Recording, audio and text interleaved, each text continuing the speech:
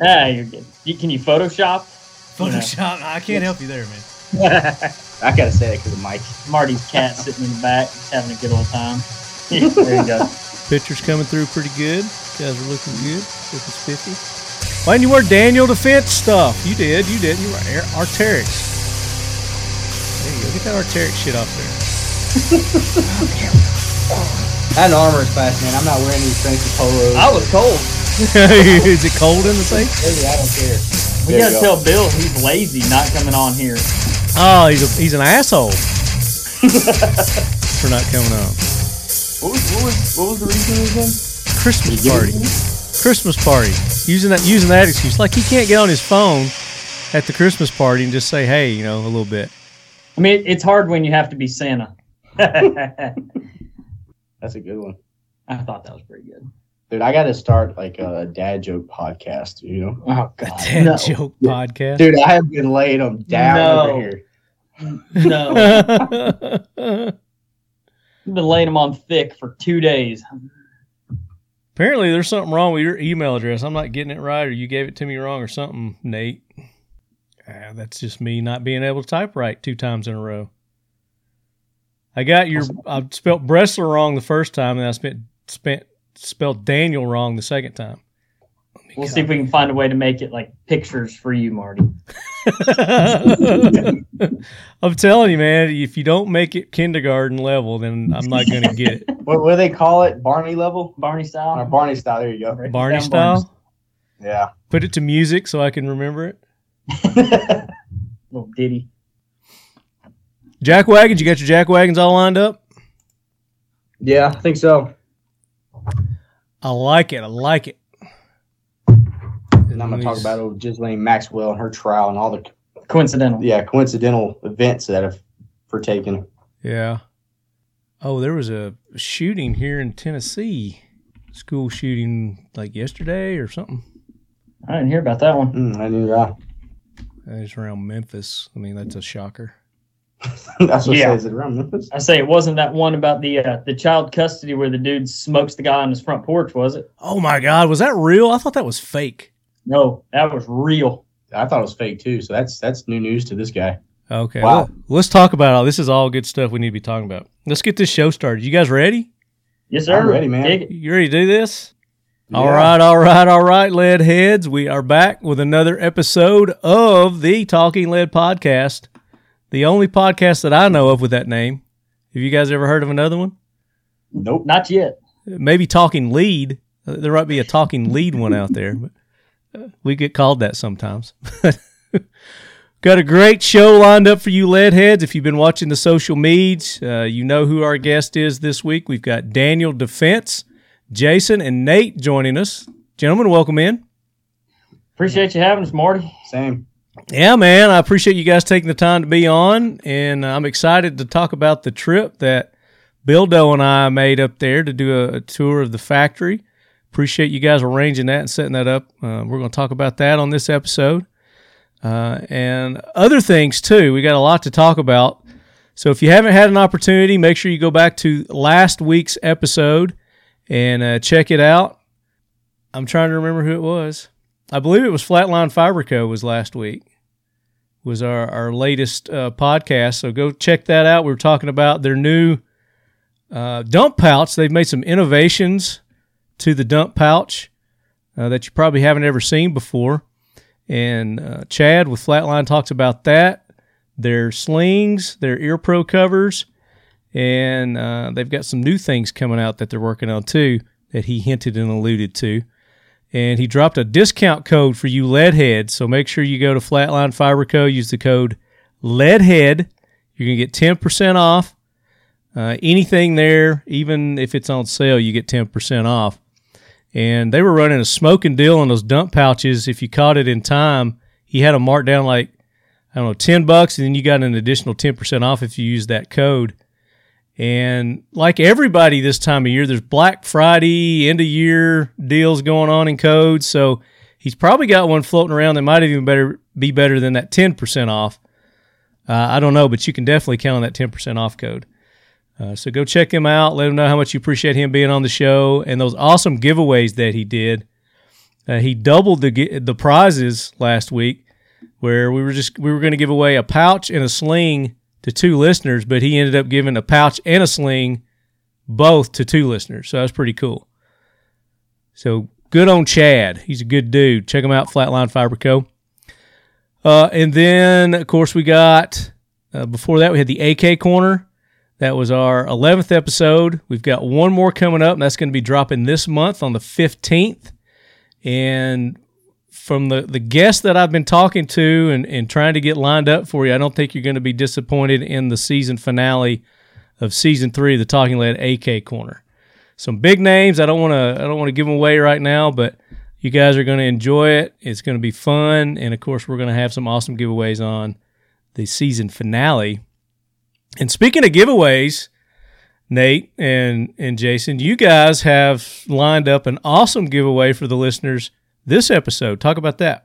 Yeah, so our marketing team got with us and they said, hey, this is a pretty cool opportunity. So they're going to draw, however you want to do it, Marty, but one lucky listener is going to get a $250 gift card to the DanielDefenseStore.com apparel site. We've got some new outer garments coming out that were getting a little pricey. So we said, well, if you want it, you can get it if you're the winner here. So pretty cool little giveaway from that. And it's all digital. So that's awesome. Just send an email and get it to you. All right. We're going to do that toward the end of the show when we start doing listener questions. Because as you know, in order to be eligible for our giveaways, you got to participate with this podcast. And we posted a Instagram post, Facebook post, asking for your questions for our guests like we normally do. And those are the people that we choose our winners from. So if you're listening to this and you didn't take part and you're like, hey, how come I don't get an opportunity? Well, that's why. You got to participate to win. And I even did a little thing that I don't always do on Instagram. I did an Instagram Live a little bit before we started recording just to remind everybody to go post those questions. Because I did post it late. I'm normally late in posting that, and I apologize, but you guys know it's coming, so you got to be on the lookout for it when that hits every week. And then also, speaking of giveaways, we've got our holiday giveaway that we're doing. An awesome holiday giveaway that we're doing with IWI. We're giving away a Galil Ace. Boom, boom, boom. Yeah, nice. Very nice. Right. And it's a 8-inch, so it's a Galil Ace pistol, and it's got an SB tactical brace on it. Something else, I don't know, but then we've got a whole accoutrement of other companies that have joined in with us that are just going to make your Galil even better.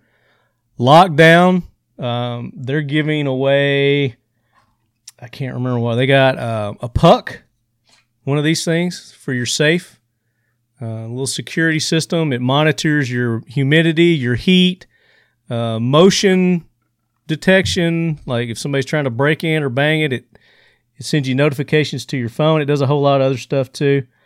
One of their hideaway shelves, you've seen those furniture where you can hide guns and stuff throughout your house?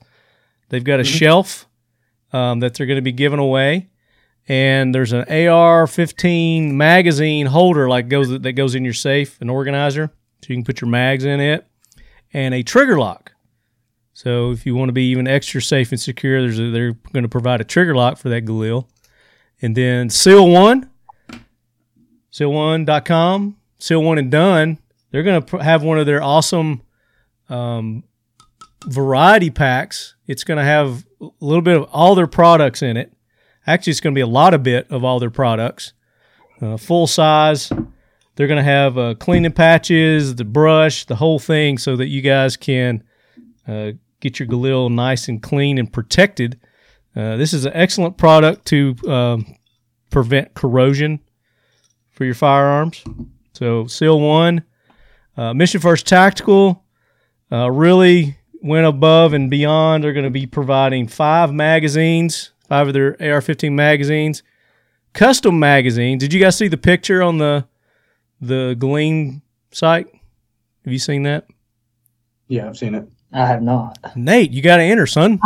I'm sorry. You're eligible. You can win. But we did ugly Christmas sweater designs on 4 of them, and we did an American flag and the Israeli flag on one. So pretty cool for the magazines. They're going to do a bag, one of their tactical bags. It's like a 3-day bag.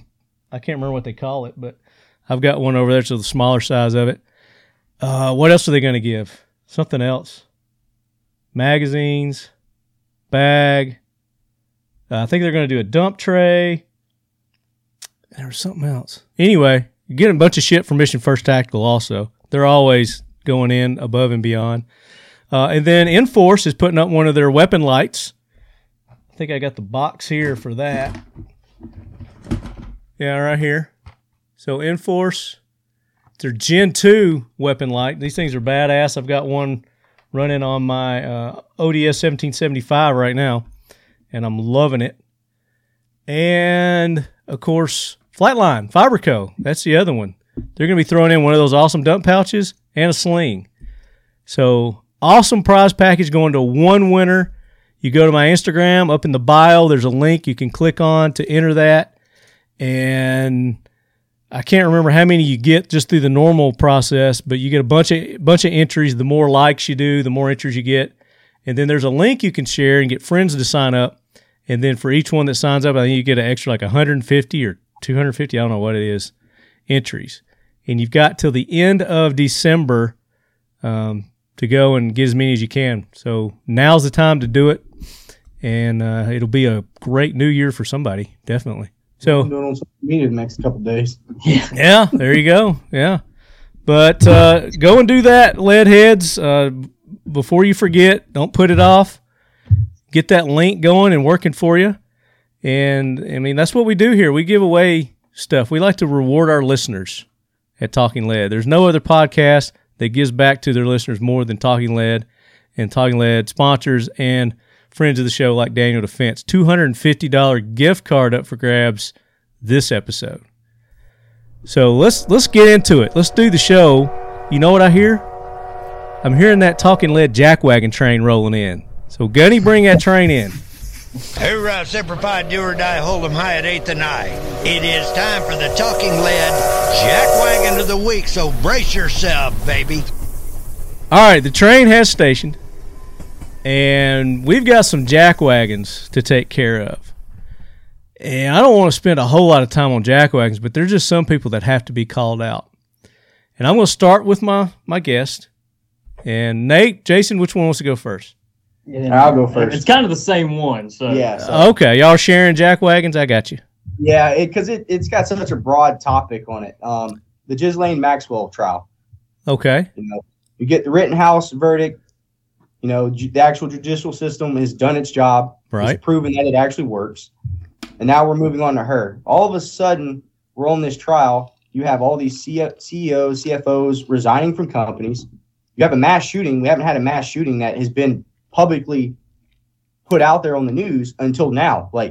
So I'm no conspiracy theorist by any means, but I just feel like it's completely convenient, right? Convenient now that they're trying to push the attention off of her and what has been going on to something else. Yeah, absolutely. That's my jackwagon right there. Well, not only that, but with people were angry over the verdict of Kyle Rittenhouse. Exactly.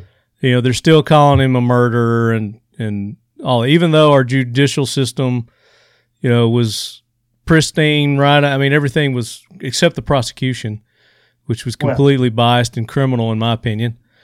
But even through their antics, it didn't work. The American people saw through it, the jury saw through it, and justice, the correct sentence and justice was served for Kyle Rittenhouse. Now his life's never going to be the same again. No, never. Poor fella. I mean, I'm sure there's all kinds of death threats and things like that going around for him. So he's going to be on the swivel all the time, keep his head on the swivel. But the one that was going on simultaneously with that one as well, the one with Ahmaud Arbery, Arbery trial, and then of course that verdict went the way that the liberals, the gun grabbers, wanted it to go. And I can't say that I disagree with that either. Just listening to the facts and what happened, it's like, well, guys probably shouldn't have been doing that. You know? Exactly. I'm a firm believer that when that happens, I don't know as much as the juries on either one of those trials. Either one of them. Nope. Exactly. So that's why I say, you know, based on what I've heard, what I've seen, and that's all we can do at this point because we weren't sitting there in the trial. We didn't see everything or hear everything. So, but, you know, I think justice was served there duly. Now you're talking about talk about a little more detail on what you're talking about, the trial you're talking about. So the Max Wayne, like, it's just, you got such a huge public figure that attention is being drawn to her through this trial, and all of a sudden, conveniently, something happens that's going to trigger a lot of people in this country. It's going to trigger families because it was a high school shooting. Now people are going to are my kids safe? Are they not safe? Are we going to try and push more gun control? Are we not going to push more gun control? It's just, it always seems to cloud what's actually going on that should be also being publicized as well. Like, I feel like I get it. It's a mass shooting. It's a horrible thing. I don't agree with it. It's a school shooting on top of that. And I feel one for the in families Michigan. that lost kids. Exactly. And I feel for those families. Like, I have a son. Nate has kids. Like, we understand. Like, we've never lost any kids. But it's like, you can't just jump all the attention into that and just stop producing anything on everything else. The biased coverage, I think, exactly. is what gets us. The Rittenhouse was all you saw for weeks. And then Maxwell trial starts, and conveniently it makes about 2 news blips, and here's the next news cycle. Well, that, you know, and like you said, you know, all of a sudden we're seeing this resurgence in the school shootings, because there was one that happened here in Tennessee just yesterday. Today's Thursday, so that would have been Wednesday in the Memphis area.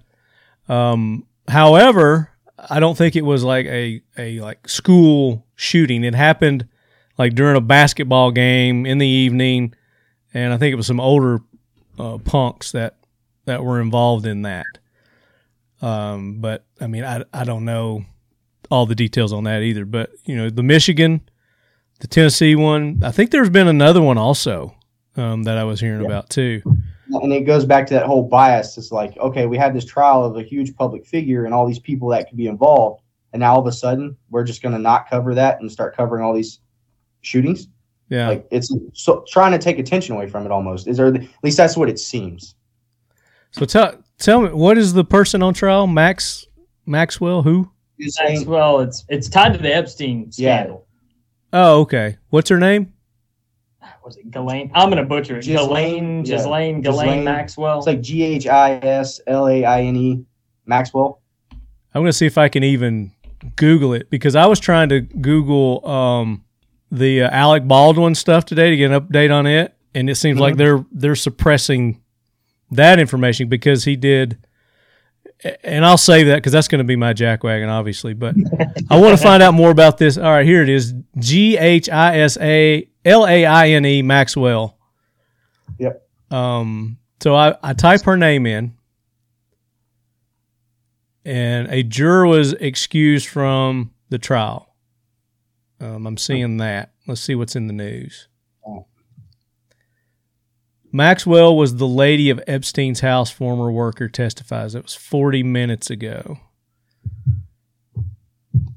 This Maxwell trial centers on allegations of grooming young girls. And so what we're talking about here is there are a lot of high-profile people who, you know, could get – they're not going to – could get in trouble over this. I've heard Trump's name mentioned. I've heard Clinton's name mentioned. I've heard who else? I mean, there's a bunch of A-list actors in there. You've got Tom Hanks. Yeah, like it's one of the high people, the people that are constantly in the news. Yeah, the people who are controlling the news, basically. I wouldn't say they're controlling it, but they definitely have quite a pool. Yeah, definitely. So all these things that are conveniently popping up that are overshadowing, you know, this trial. I get it. I'm surprised this lady's still alive. We'll leave our comments to ourselves on that one. Well, I mean, just look at the facts. Look at the facts and who's involved with it. So, yeah, that's a great jackwagon. I like that. Good catch on that. So my jackwagon, again, I think this is my third week in a row, is Alec Baldwin. He had, and it's tonight actually. He's got a 60 Minutes interview with that Greek guy, Stephanopoulos. Yeah. Is that a Greek? No, I think that's a Greek name. Anyway, he's got a 60-minute interview, I think, with him tonight, and they've shown clips of it leading up to tonight, and he comes out and says that he did not pull the trigger. Alec Baldwin says he did not pull the trigger. Okay. Mm-hmm. And he goes on to say, I would never point a gun at someone. If that was the case, there would be a young female still alive till today. And somebody not injured, whoever he injured. But there's apparently some witnesses that are coming forward on his behalf and saying, yeah, no, he didn't pull the trigger. Like the assistant director. But on the converse of that, you know, the young lady who's really, I think they're trying to put everything on is the armorer chick. And I had that pulled up here somewhere. Man, that can open up a whole nother can of jackwagons right there. Though, not pulling the trigger and firearm safety rules. Well, I want to, and that comes on, I think, at 7 tonight. So we should be done in time to check it out. But I want to watch that and just kind of see. But, you know, he goes into his little acting crying and all this, boo-hoo, woe is me. So ABC News has released a clip in which Alec Baldwin tells George Stephanopoulos that he did not pull the trigger on a gun that went off on a New Mexico film set, killing a cinematographer. Alec Baldwin told ABC's whatever interview airing Thursday that he did not pull the trigger on a prop gun he was holding on a New Mexico film set when it went off, killing a cinematographer. Quote, I didn't pull the trigger, Baldwin said. I would never point a gun at anyone and pull the trigger at them. Never. That's one of the quotes there. That must be one of those magic firing guns. Yeah, I've dropped a ton of guns that have been loaded in my lifetime.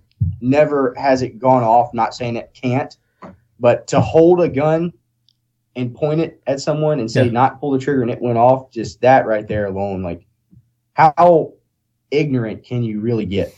Well, like, and again, it's a prop gun too, so who knows what they've done to it, what kind of modifications that they've done to it, so on and so forth. But still, it requires some force, and it's he used a wheel gun, so it wasn't a semi-automatic or anything. So it was a wheel gun. But there's got to be film or something of it. He was rehearsing, so they may not have been filming at the time. You know, it may not have been rolling. So I don't know if there's like any kind of film evidence or anything like that. But for her to be sitting behind the camera, you'd think it was probably rolling. Yeah, I would think so too. I mean, I get if you're going to rehearse, you're going to rehearse it like you're going to do it live, but yeah. And they make all these documentary things, you know, while they're filming films, behind the scene kind of stuff. So I'd be very shocked and surprised if there's not some sort of a footage of it. Well, there may have been footage. It may not be there anymore. Everything's filmed now. Yeah. Somebody had their cell phone out, I'm sure. Oh, you would think so. It says, he said in response to a question about how a live round ended up on the set, I have no idea. Someone put a live bullet in a gun, a bullet that wasn't even supposed to be on the property. That I can agree with. Mm-hmm. But the fact that he didn't pull the trigger and didn't aim it, it had to have been aimed at her. Exactly. Because she got hit with it. I mean, it's not a magic bullet. You know, it's not like the Kennedy magic bullet where it's going to shoot over here and it's going to zip over here and do an Angelina Jolie wanted trick or something, you know. So, I don't know, but it says that ABC said a 2-hour special, 2020, will examine the investigation into the shooting in more depth, and that's supposed to air next week. So, it looks to me like all these liberal people are getting behind him and already creating his defense, you know, for him. It's ridiculous. I find it funny that they're turning a tragedy into a money-making documentary series about the investigation of the tragedy. Well, it's 2020, you know. So, but yeah, that's exactly what they're doing. So, he's still my jackwagon. I told you guys that I would keep you up to date on what's going on with this because I don't want this to get buried. I want it to stay out there in front, and I want the truth. Whatever happened, happened. I want to know. So there you go. There's my jackwagon. We may never know the truth, actually. So we may not, but on a film set, there's just too many people not to know it. But then at the same time, they get pressured too if they want to keep their jobs. You want to stay in the industry? Yeah. You want to stay in the industry? You want that money? Money talks. I'm telling you, they make people do a lot of things they wouldn't normally do, like get vaccination shots or wear masks. Yeah, they're still pushing that. My girlfriend works in the industry. She's down there where you get down in Atlanta, working on some vampire show or something right now. And they're still making them do the test, wear the mask, all that bull crap. That was ridiculous. Yeah. All right, you got any more jackwagons? Anybody else come to mind? That was it for me. That was the main. I was gonna say, I think we could probably beat a dead horse real quick on the jackwagons. Yeah. Go down the rabbit hole and create new ones for sure. We could go days and days. Let me just make sure that nobody posted anything on Instagram. Okay, I don't see anything right off. So if there's one when we go through them, we'll pick it out and we don't let jackwagons get away, so we'll put them on there. Like it. Yeah. And that shooting I was talking about in Tennessee, fatal shooting after Tennessee high school basketball games is what it was. 2 people were shot, one fatally, following a pair of basketball games Tuesday night at a Tennessee high school. And, of course, they still categorize that as a school shooting, whether it was students or not involved or it had anything to do with the school. Let's honor a hero. Let's counter this jackwagoneriness with some heroes. And you guys have an excellent nomination, so let's hear it. So ties into what we were talking about, right? So young man by the name of Tate Myre was a football player at that school in Oxford where that tragic school shooting happened the other day. And by all accounts, I've seen it truly a hero. Rushed the gunman and sacrificed his life trying to help others. Yeah, so here it is right here. Star wrestler, football player Tate Myre among Oxford High School shooting victims. Let's see what this says about it. And I didn't hear that. I didn't hear that he actually rushed the guy to try to stop it. It says Tate Myre, 16, a star junior running back at Oxford High School, Michigan, was one of 4 students who died during a shooting at the school on Tuesday. He died while being rushed to a local hospital after being shot. The suspect, who has been identified as 15-year-old Ethan Crumbly, I got comments about that, was taken into custody after he killed 4 students and injured 7 people. He's been charged with 4 counts of first-degree murder. Myre, Hannah St. Juliana, 14-year-old Madison Baldwin, 17, and Justin Schilling, 17, are 4 victims. There was 3, so another one died, I guess, since the last time. And there was, like 8 injured or something? Something like that, yeah. And one of them was a teacher. See, I was told that everybody in that school was running one way and Tate was running the other way, Wingert told the newspaper. Oakland County Sheriff Mike Bouchard told the Detroit Free Press on Tuesday night that currently there's no video evidence that shows anyone attempting to disarm the shooter. But you guys are saying that there are witnesses that are saying that he did. Everything I was seeing, some firsthand accounts were saying that he died rushing the shooter. He may not have gotten to him, but... Yeah, he was running toward the fire, not away from it. You made the decision. Yeah, and that's the definition of a hero right there. Here's a quote. It says, Tate is not just a hero to his fellow students at Oxford High School, but a legend. His act of bravery should be remembered forever and passed down through generations. He put his life in danger to try to help the thousands of other students at Oxford High School. that says reads the description on the change.org petition, which I don't know what that's all about. But anyway, so definitely this young man deserves mention and a ride on Lead Force One. Tate Meyer, rest in peace, buddy. And I haven't heard the whole story here. Do you guys know what this kid Crumbly's beef was? No, haven't heard yet. I don't know if we ever will. I mean, rarely. Yeah. I don't know. All right. Any more heroes? Any other heroes we want to honor, recognize? Honestly, I don't have any more on top of my head right now. Tate was the one that hit me. I mean that's a good one. My grandfather's out there, but you know. You throw your grandfather? My grandfather's always my hero. So. Well, let's hear about it. Let's put him on the Talking Lead Force One. What we need to get him? Dale Dolezal. He out in Montana, Korean War Marine. Grew up dirt floor poor. Went to the Marine Corps. Ended up graduating from Harvard Business. Owns his own company. Worked his hind end off his entire life. So. That man's 100% my hero. Always will be. That is the definition of a hero as well. I love that. Self-made, pulled himself up by his bootstraps, and made a great living. What company? What's he do? He retired from Holland Hitch. They make the receiver hitches for 18-wheelers, one of the major manufacturers. Yeah. And then ended up starting his own consulting company, spinning up some companies, doing all sorts of stuff. And he's still... Man just turned 84 years old, and he still goes to work every morning, runs 3 miles every morning. Oh, damn. In Montana.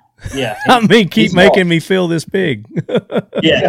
He's a hard man. Yeah, he's a great role model. Definitely. Makes 29-year-old Jason over here feel like a chump. When's the last time you ran 3 miles? I ran 7 on Monday. Oh, okay. Well, there you go. Look at you. Very nice. Overachiever. Hey, man, I'm preparing for Mammoth. Yeah, I'll say I'm rucking. I'm not running. You're going to ruck it? We're shooting Mammoth Sniper Challenge here in January. So. Oh, well, let's talk about that. Let's talk about that. I've heard of it. So, what is it? Where is it? And let's talk about it. So it's the Mammoth Grunt Style Sniper Stance, and Vortex is a big sponsor of it as well.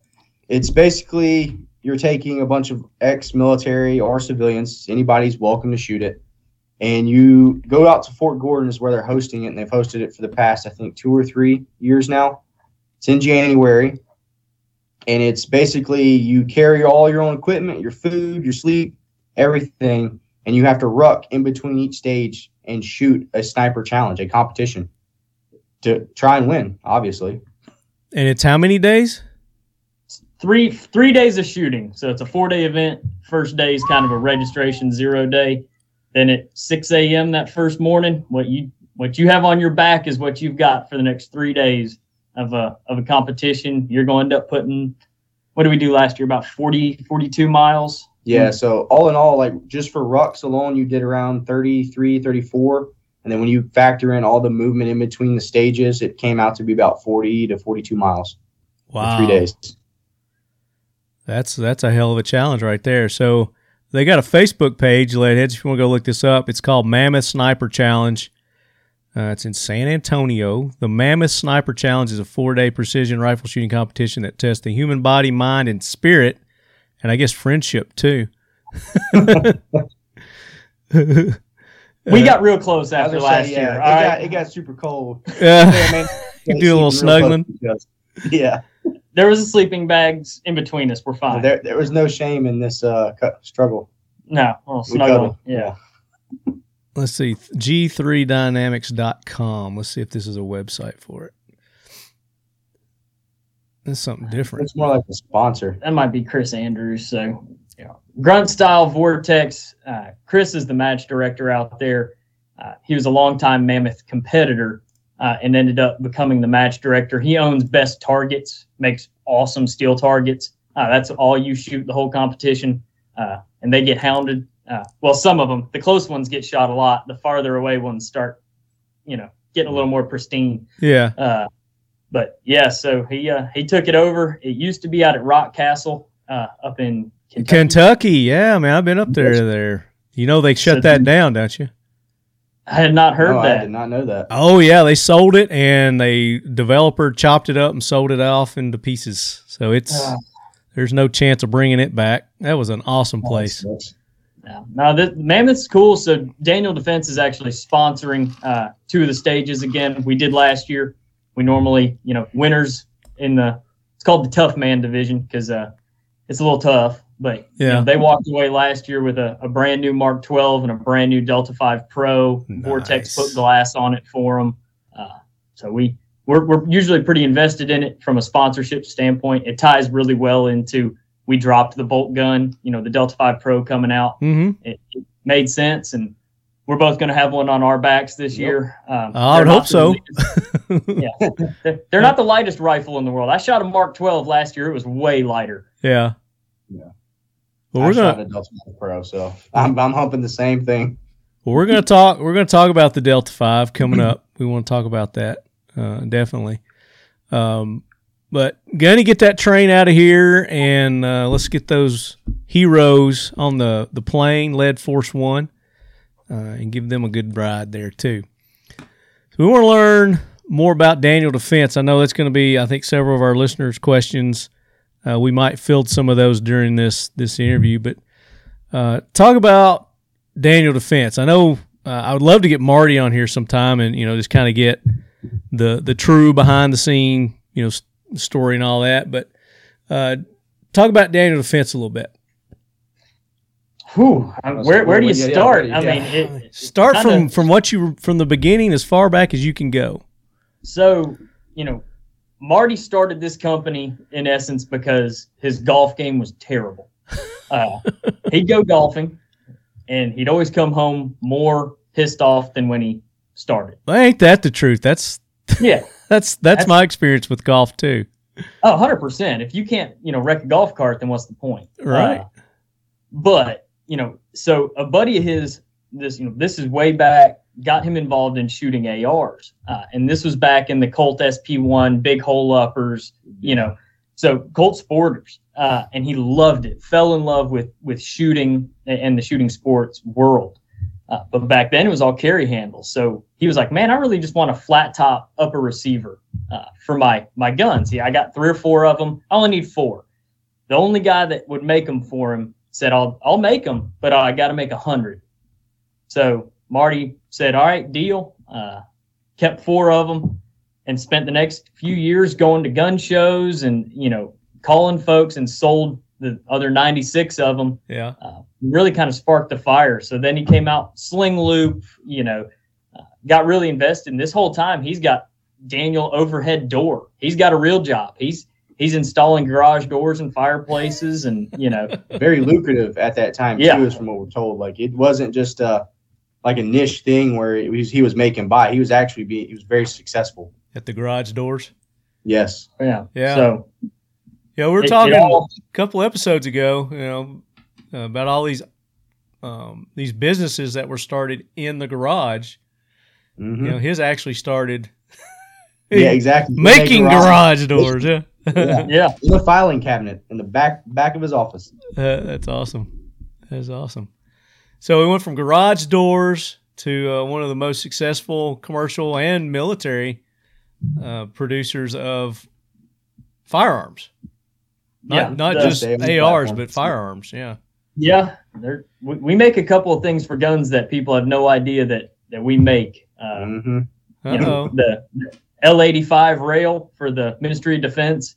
So anytime you see over in England, the Queen's Guard, they have Daniel Defense rails on their L85s. Wait a minute, I'm going to look this up. L85. Yeah. There's a few other countries over there as well that have DD rifles. We have a fairly big international following. What is the L85? It's that bullpup. That's the bullpup. Yep. I'm going to pull it up here. For those that are listening, you can go to our YouTube channel and watch the video. If you didn't know, we do record the video as well.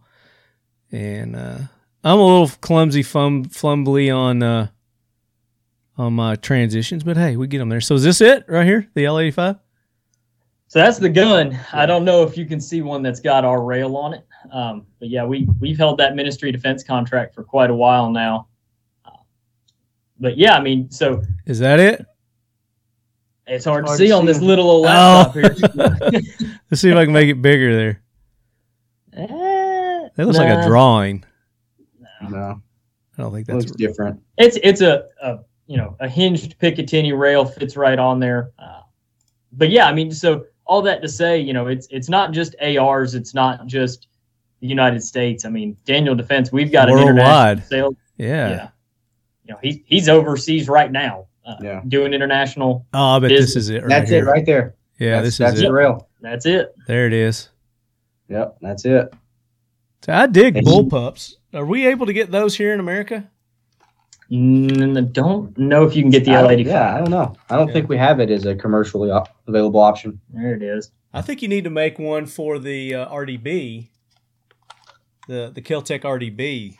They need a good upgraded rail here for theirs. We'll pass it on to our design engineers and see what happens. Aftermarket. I'm sure there's one sitting down in our engineering vault. There's one of about everything down there. So. Yeah. Very cool. Very cool. So let me get my screen back here. I'm distracted with that. Boom. There we go. So you guys are sitting in the vault. Yep. And one of the vaults. One of two vaults. One of two vaults. Yeah, I didn't get to see the second vault. I got to see that one, I guess. Is that the one I was in? Yeah. Okay. It's our sales and marketing vault. So it's all of our trade show conference guns that we bring to, say, SHOT Show, NRA, USCA. And then also on that note, we also have T&E demo guns in here. So if we're going to go do range events or go somewhere where somebody wants to use a gun or they're going to take a gun, we can ship it to them from out of this vault. Okay. The other vault that we're talking about is also the engineering vault. The reason why it's very, very secretive because we have so many prototype things going on down there. We don't want that public knowledge. We don't want it to be public just yet. You think I'm going to squeal? I'm not going to squeal. I don't think you're going to squeal, but it just helps keep that keeps it down, I understand. So we did a tour while we were there, Bill and I, a couple of weeks ago when we went to that event down there in Georgia. And I got to say, I was very impressed with – I wasn't expecting the scale of what you guys are doing. But like you said, there's things that you're doing that not everybody's aware of either. So it makes sense. And plus the fact that you guys are going to be expanding soon too. It's a little building. Yeah. It's a little building. They've already added probably another 5 CNC machines since your guys' visit. So. Are you serious? Dead serious. That's great. So I've done several manufacturer tours before. I even went overseas and did one in Poland for an AK manufacturer over there. And of all the ones that I've done, and of course Glock is very impressive in what they do and with their handguns and whatnot.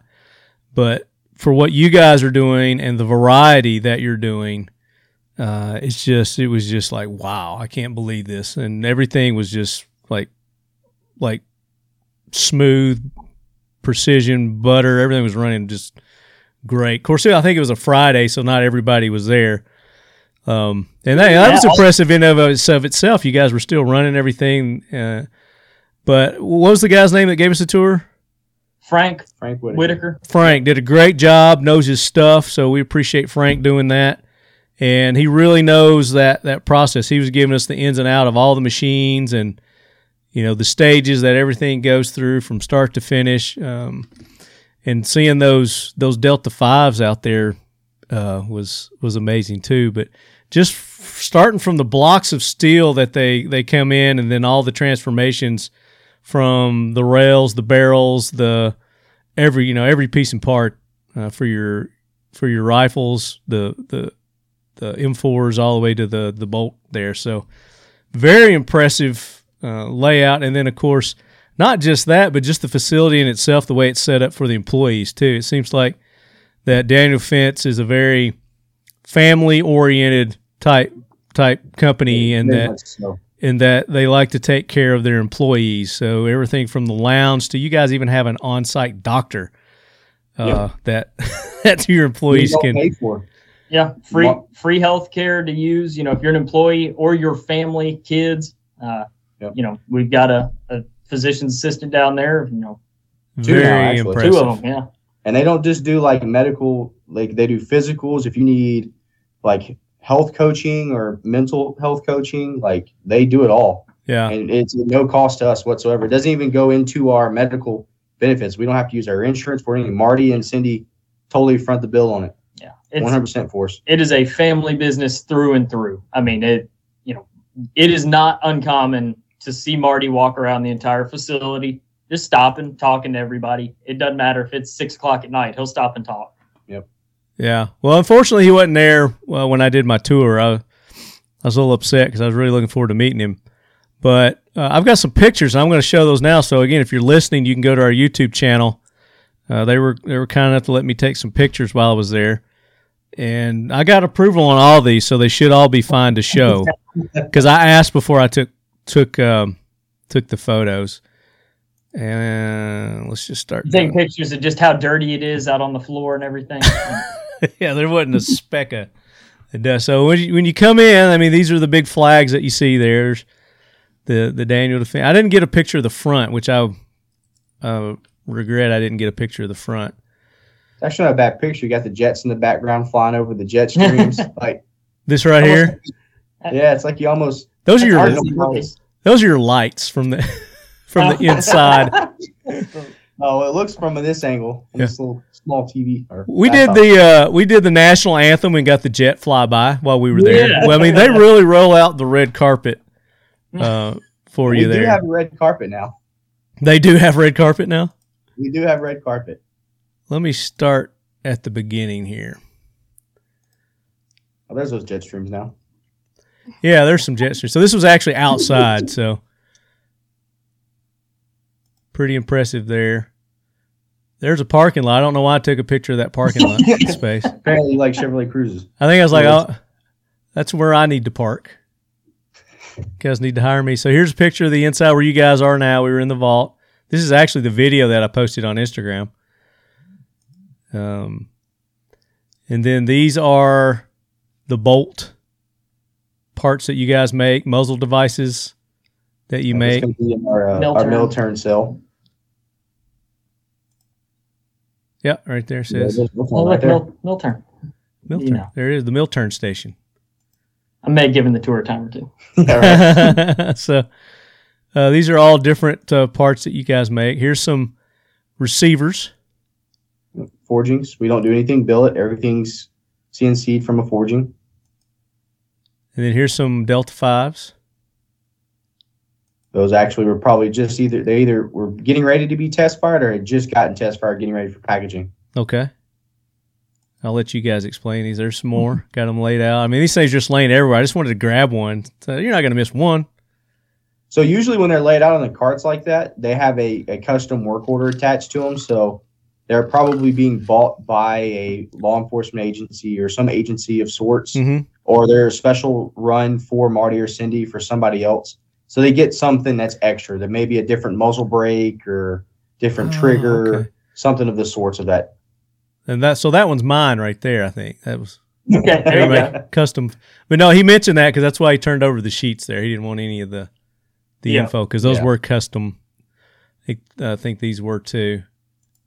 Yep, those are. Does that have the? Yeah, it does. Okay, yeah. So that's it's got a few new stuffs on it. So There's been some pictures floating. It'll be okay. yeah. So there's some of your DDMs. Couple Mark 18 uppers right there. Yeah, a couple, yeah. I mean, that was just the thing, just seeing the sheer volume of these. And how many of these do you guys crank out a week? So it's going to depend. It depends on the build plan, right? Yep. So it really is going to all depend on, are we doing a ton of bolt guns? Because those are going to be way more labor intensive, right? They're not as quick to put together. They're a precision piece. But, I mean, on average, a couple thousand a week. Yeah. So this is the room that I really liked. and I was impressed with, was your armorer's room. Oh, he takes pride in that. Yeah. And the fact that you only have one full-time armorer, just really full-time gunsmith. Yeah. He's our only full-time gunsmith. gunsmith. Yeah, just really impressed the shit out of me. Yeah. Yeah. If your gun comes in under warranty and it needs work, Joe Gurn is who's going to do that work. Yeah, Every time. And he does not cut corners. He does not care. He doesn't care how mad you are or how happy you are. He's going to make sure when it comes here, he diagnoses the problem, he fixes the problem, and you get it back, and it's ready to roll. Yeah, and I was very impressed with how neat and organized. Yeah, he keeps everything. I was like, yeah, this needs to be my workbench. So you're talking about warranty and issues and problems. I guess this is your what do they call it? The problem bin or something? Yeah, I like to call it the play stupid games and stupid prizes cart. not everything on there is a you did something stupid kind of. Yeah. Like, for example, if you go from the receiver to the bolt carrier group to the short barreled rifle that's there, the small 10.3 inch, that was a torture test we did. We just mag dumped just to see how hot we could get one for design and engineering purposes, and it melted the gas tube. Yeah. Just kind of shows you. That's this one right here. Yeah, we actually put our products through a very strenuous test. We don't just, we shot a couple hundred rounds, it's good to go. It gets tens of thousands of rounds before it ever sees full production. Yeah. So these are actually some warranty ones that people sent in that you guys fixed their problems, even though it might have been an ID10T error. Look at this one. How many shots do you think that is to be in that The barrel? record's 15. The record we have now is 10 on a on squibs. Squibs, and it literally on the barrel. I can't remember the length of the barrel, but it starts about an inch and a half after the chamber, and stops an inch and a half before the end of the muzzle. It is so many rounds that it's actually pushed copper and lead into the gas block. Oh my gosh. It's insane. It is insane. And it's testament to the barrel because that barrel never bulged one bit. They checked the outside diameter. It is still the same diameter as it did as it left the facility. Wow.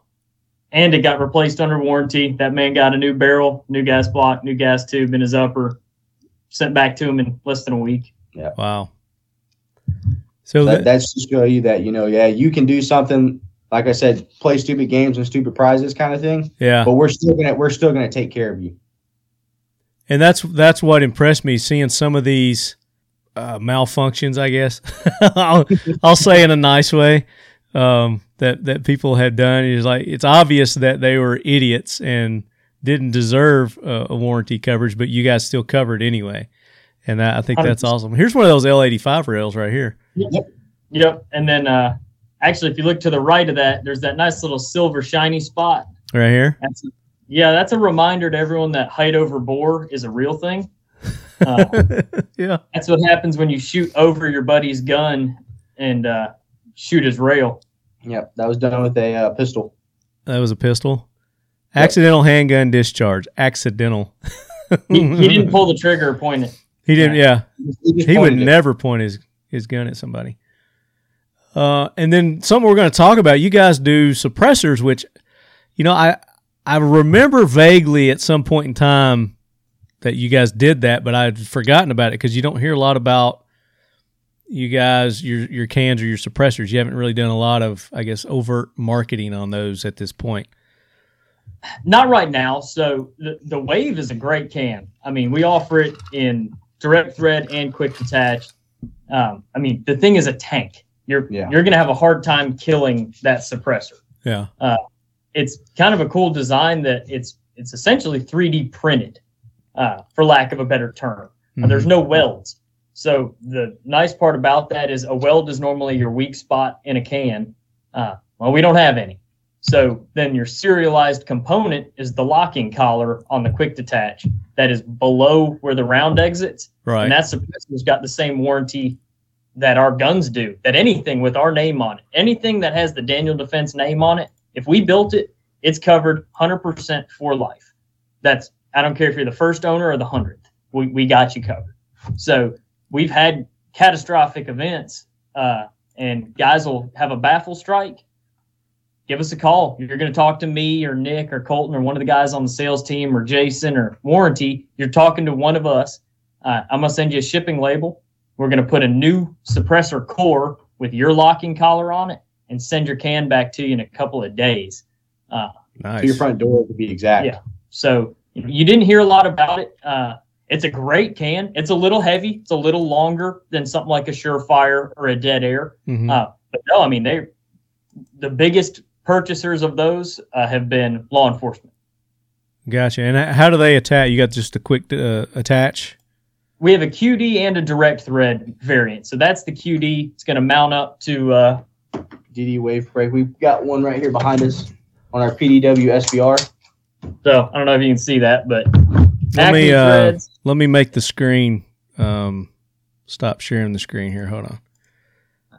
We don't know what you're doing, Marty. Come on. There we go. Now I got you back. All right. So here we go. Acme threaded. When you put the can on, it recesses over that ridge, quarter turn, locks it down, and you're good to go. Ready to rock and roll. Yeah, it works pretty okay. So now we have not been, and we're not making them right now because it was a pretty labor-intensive process. It took like 7 days to print 30 cores. So we're going back to the drawing board. There's hopefully going to be a second gen coming out at some point. Okay. And you said print, so you're 3D printing these? It starts off in a metal powder. It's Inconel, but they don't like to use the word Inconel, so it's a nickel. Proprietary. Yeah, it's a nickel alloy based. It's proprietary blend that we use. But like Nate said, we're going back to the drawing board on it because suppressors now have gone through this flow through technology. Yeah. And it just seems to be the way of the future for a suppressor. Because a lot of people don't realize that in that gas that you get from those suppressors, there's 13 toxic metals for the human body. So that's why flow through has become such an important aspect in suppressor technology. But that's not the only can we make. So we also do make that integrally suppressed rifle. Integrally suppressed. We like that. 9-inch barrel. Shroud permanently attached to the gas block and a suppressor on the end of it. It's a 16 one-stamp inches. gun. Yeah.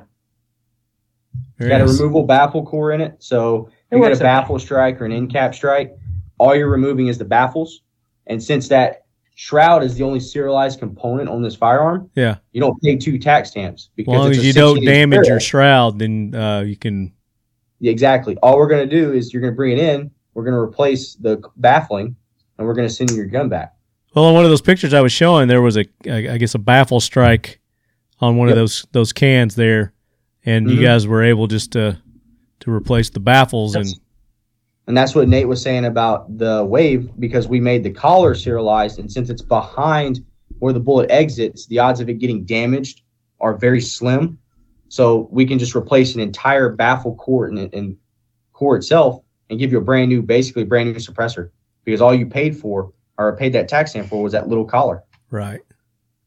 I love it. Same thing with our ISR. Yeah, I love that. All suppressor companies should do that. I know a couple of them are doing that. Ackless Defense does there. I don't know if you can see the one I got right. Your bag's covering up. So that one. They wanted to be DD too. Does that also. Do what? I said it wanted to be DD as well. It did. They all aspire to be DDs, right? That's actually a Nordic Components. Okay. They, for some reason, they don't make rifles anymore, but they made a damn good AR. AR-15, AR-10. Yeah, they did make a good one. Yeah.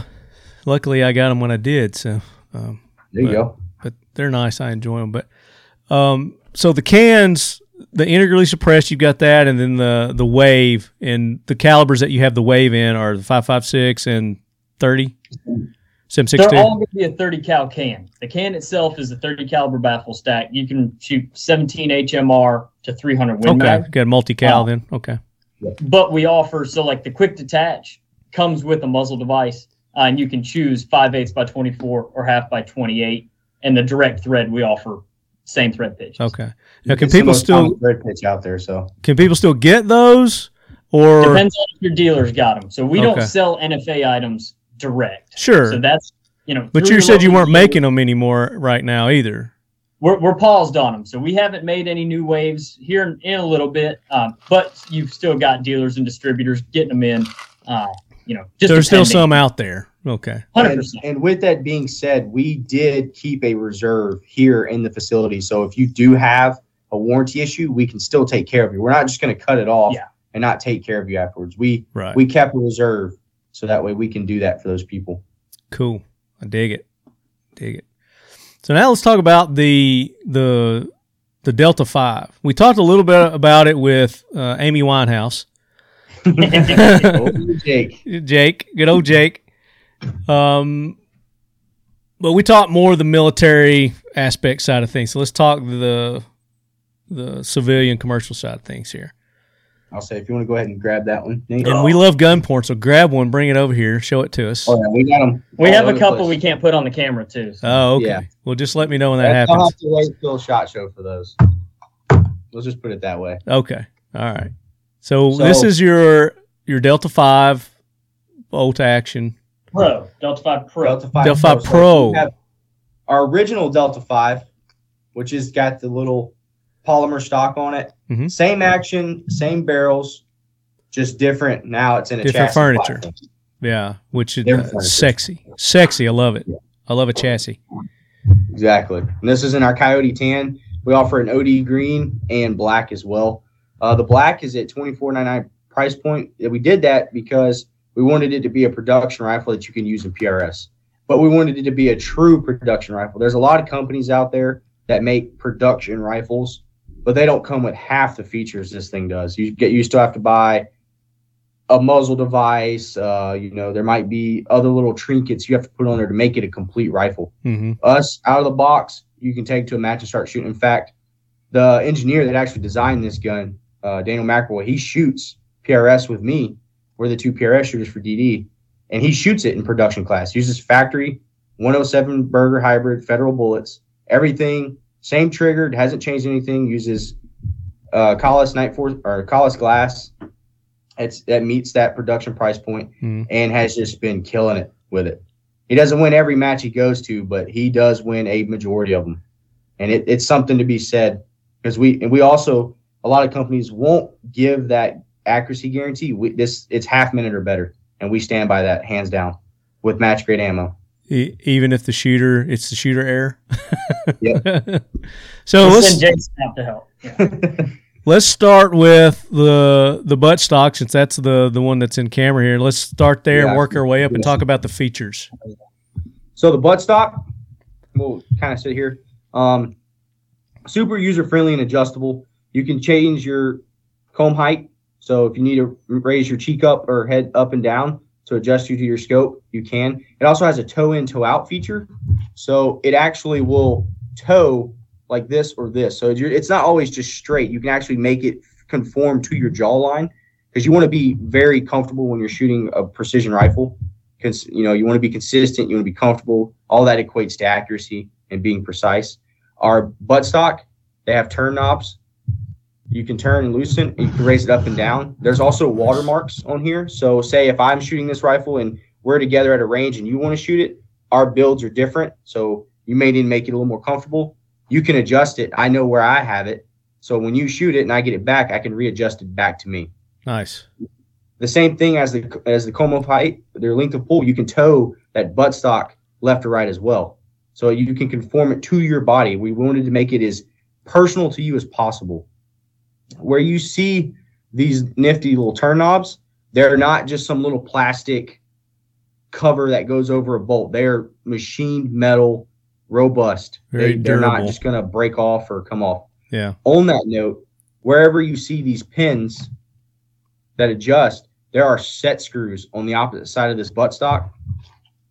I don't know if you'll be able to see them. You can the little set screws here. Mhm. If you don't want to run those knobs, you could set those screws in and it permanently locks that buttstock, To whatever length of pull you have or comb height.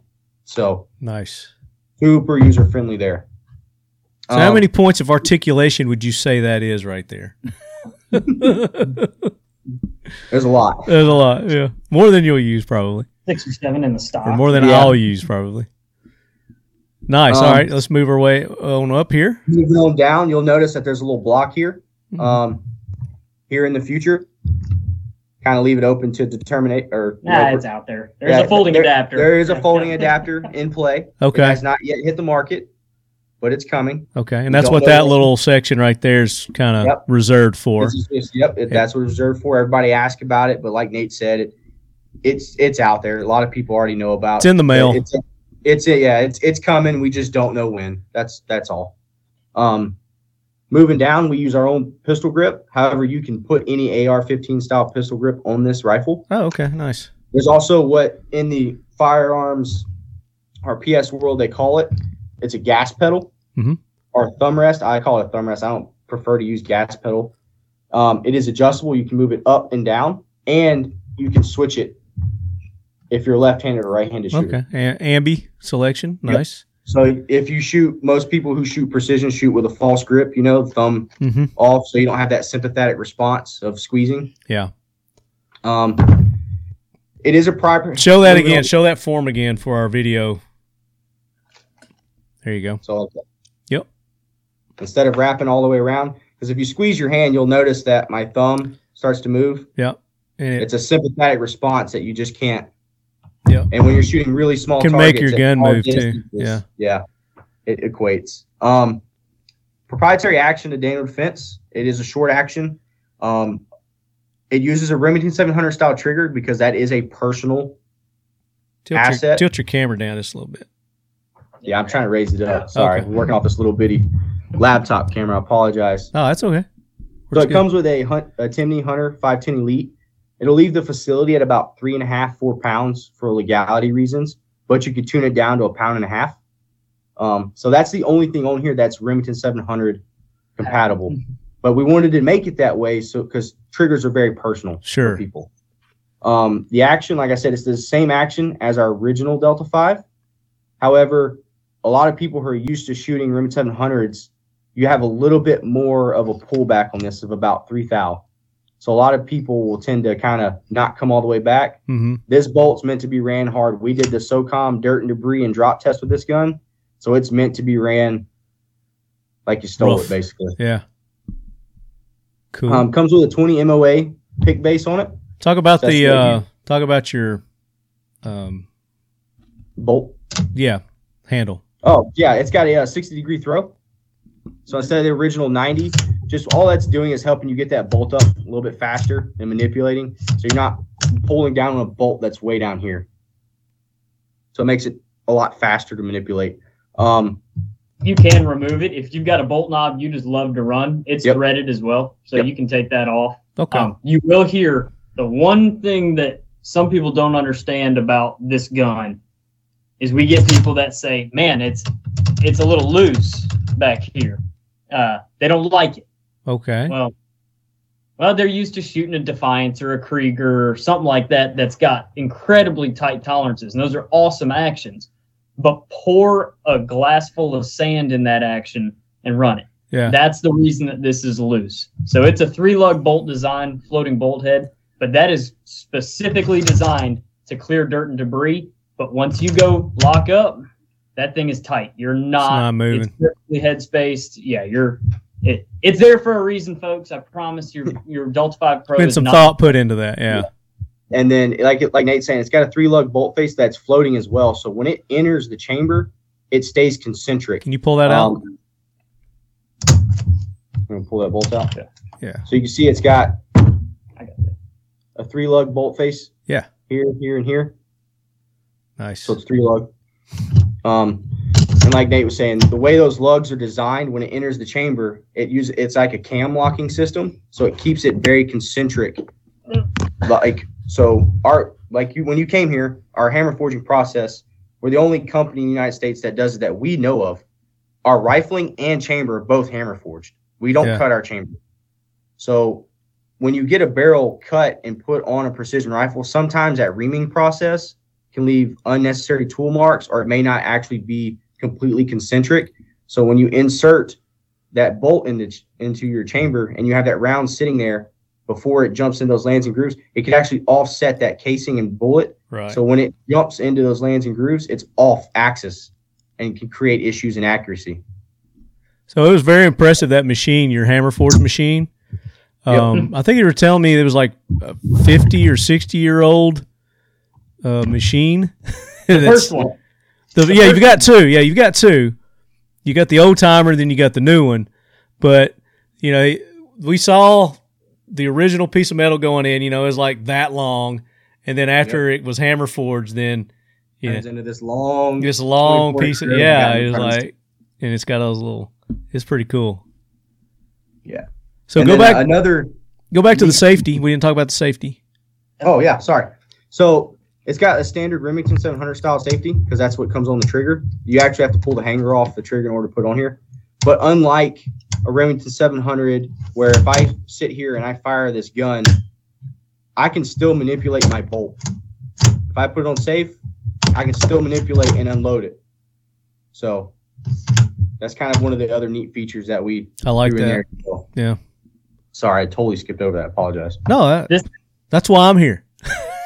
This gun's got, again, there's so many features in this chassis system that folks have no. Well, it's things like that people just don't even think about and they kind of take for granted. But then when you point it out, you're like, oh yeah, that's pretty badass. I like that. I can't tell you how many times I've been sitting in a deer stand. I'm trying to unload my gun before I lower my gun out of the stand, and I have to put the weapon on fire so I can manipulate the bolt and pull the round out. Now you have another safety feature in place that keeps you safe and anybody else that may be in the woods with you or at a range safe. So absolutely, I love it. We took that into effect.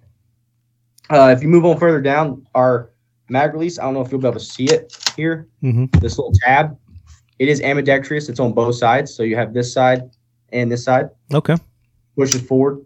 Very similar to what most chassis are running nowadays. Yeah. Just an index finger click. Yep. And our guns will ship with 10-round Magpul AICS mags. This is just a 5-round mag. Just an easy one we had here on hand. But it runs AICS mags. If you're running metal mags, a lot of guns that run the AICS pattern, you kind of have to tune the feed lips. And for those who don't know, that's Accuracy International. Chassis system. Something system. Yeah, chassis system. That's what it is. Yeah. Thank you. And then moving on down further, you have a barricade stop. So for those that want to shoot competition with this gun, you have this nice robust barricade stop. So you're not binding on your magazine, which could increase malfunctions. Mm-hmm. A lot of people do that with ARs when they're laying in the prone or they're shooting off a barricade. They start putting unnecessary movement and or binding that magazine so your rounds don't feed properly. So that's where that barricade stop comes into play. Yeah, I like that. And then we partner. I don't know if you can see it on there. I don't know if I can even get it close enough to the camera. So we're looking at the underneath of the gun now, just in front of the mag well. On the bottom of the rail at the fore-end section. Mm-hmm. Don't show the. Yeah. Well, Nate's got a black one. Might be able to see better. You can see it right here. Okay. It says Area 419. Yeah. They're a company out of Ohio. They make precision rifle parts. Yep. And they developed and patented what they call ARCA Swiss. If you're familiar with ARCA, the Swiss is they actually put scallop cuts in it. You may be able to see it. And it's just an extra locking mechanism. So instead of just having a slick rail that you're attaching to, their components have dowel pins. Gives you more positive. Exactly. Yeah. For those that are skeptical of it, we tested it with this rifle with bipods fully extended, basically slamming it onto the bipods, the worst possible fall this gun can make. It dropped 2 slots. 2 little scalps. So, I mean, they are robust on here. It's not like just a little small cut that's going to fall off or shave away over time. They're robust. Cool. So we partnered with them so that way we could put it, and it's actually integrated to the rail. It's not an attachment point. So you don't have stacking tolerances or problems with stacking things on top of things and making it more inconsistent. Hold that a little closer to the camera, the scallops there. So yeah, twist it the other way. No, the other way. No, the other way. Yeah. Yeah. A little bit more. So yeah, that's perfect. See it great right there. So that's what he's talking about right there, guys. So you can throw your bipods, your attachments on there. It's going to be a positive grip. Area 41? Area 419. So they make a ton of accessories. Jason and I both run their Atlas bipod combo. So take an Atlas bipod, replace the mount with their Arca Lock, They make bag riders, barricade stops. I mean, you name it. There's a glass punch one I saw for a spiked barricade. Tons of great stuff. They also provide the muzzle device for the Delta 5 Pros. Okay, so they make the muzzle device? Yeah, we partner with them. It's the 3-port Hellfire. Area 419? Yep. That's it. I'm going to look them up. Good company, man. They're great. They're great people. Before we get to there, let's go back to the top side rail mount. Your mount. So there's actually a scallop cut here. So if you want one of those giant objective lens scopes and you mount it on this rail, you can actually mount it lower with low rings, and it won't affect anything. It won't touch your barrel or your rail. So that allows you, so you don't have to buy super high rings or expensive. Right. So you're not trying to raise your face up super high on the gun. I like that. It is all M-LOK, as you can see here. Let me move my camera back a little bit. Go back to the actual the rail itself. The pick scope. Rail? Sorry. Yeah, let's talk about that. Yeah, so that is a 20 MOA pick base that comes on the gun. It comes standard. So it's 5.8 MRAD or 20 MOA. Yeah. And all that's doing is it's giving you more elevation. So when this scope is mounted on this gun, the objective lens is actually pointing down. So it gives you more elevation you can dial when you're shooting out the distance. Perfect. So you can kind of see it here. It's kind of real thick at the back and then tapers down as it goes down. Mm-hmm. That's where that 20 MOA is coming into play. Nice. Dig it. Yeah. And you guys are making that? You make that yourself? Yep. We make that in-house as well. Very cool. All right, now, go ahead. The only thing we don't make on this gun is the rubber pad here on the back the buttstock. And the Area 419 muzzle device. Everything's made here. All right, what next, Marty? Huh? What next? So let's go back up. So it's the rails itself. So you got the ability, you got the M-LOK, so you can put attachments on there. You've got let's go back to the cutout on the rail there. Yeah, to the cut there. Mm-hmm. So if you wanted to throw thermals or something like that on there, then you would just go up there. Yep, you could put a pick base up here. Or wait till January. Wait till January, and you'll see what we're offering in. Okay. So we've got a few different little accessories that are going to come out with this.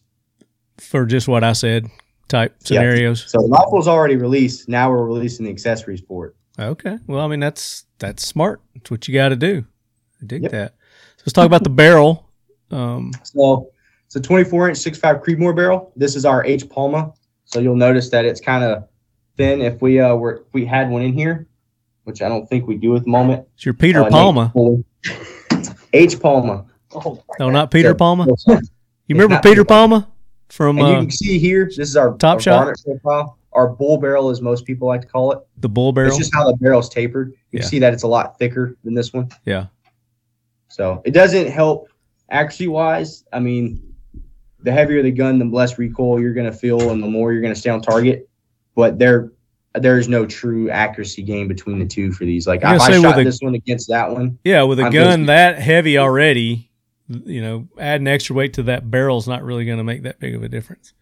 Well, believe it or not, these guns only weigh at about 11, 12 pounds. They're not as heavy as people think they are. Nice. I mean, there's AR-10s that are heavier than these. Yeah. So, I mean, we did cut it down pretty good. And how long is the barrel? 24-inch? This one, yes, 24-inch. And do you have different sizes that different lengths available? Yeah, so the Delta 5 Pro, we offer it in 308 6.5 Creedmoor and 6mm Creedmoor for the time being. The 308 is going to have a 24-inch 308 in more the stuff coming at SHOT Show. Yeah, just a little teaser here. And then the 26-inch 6.5 Creedmoor in the H Palma.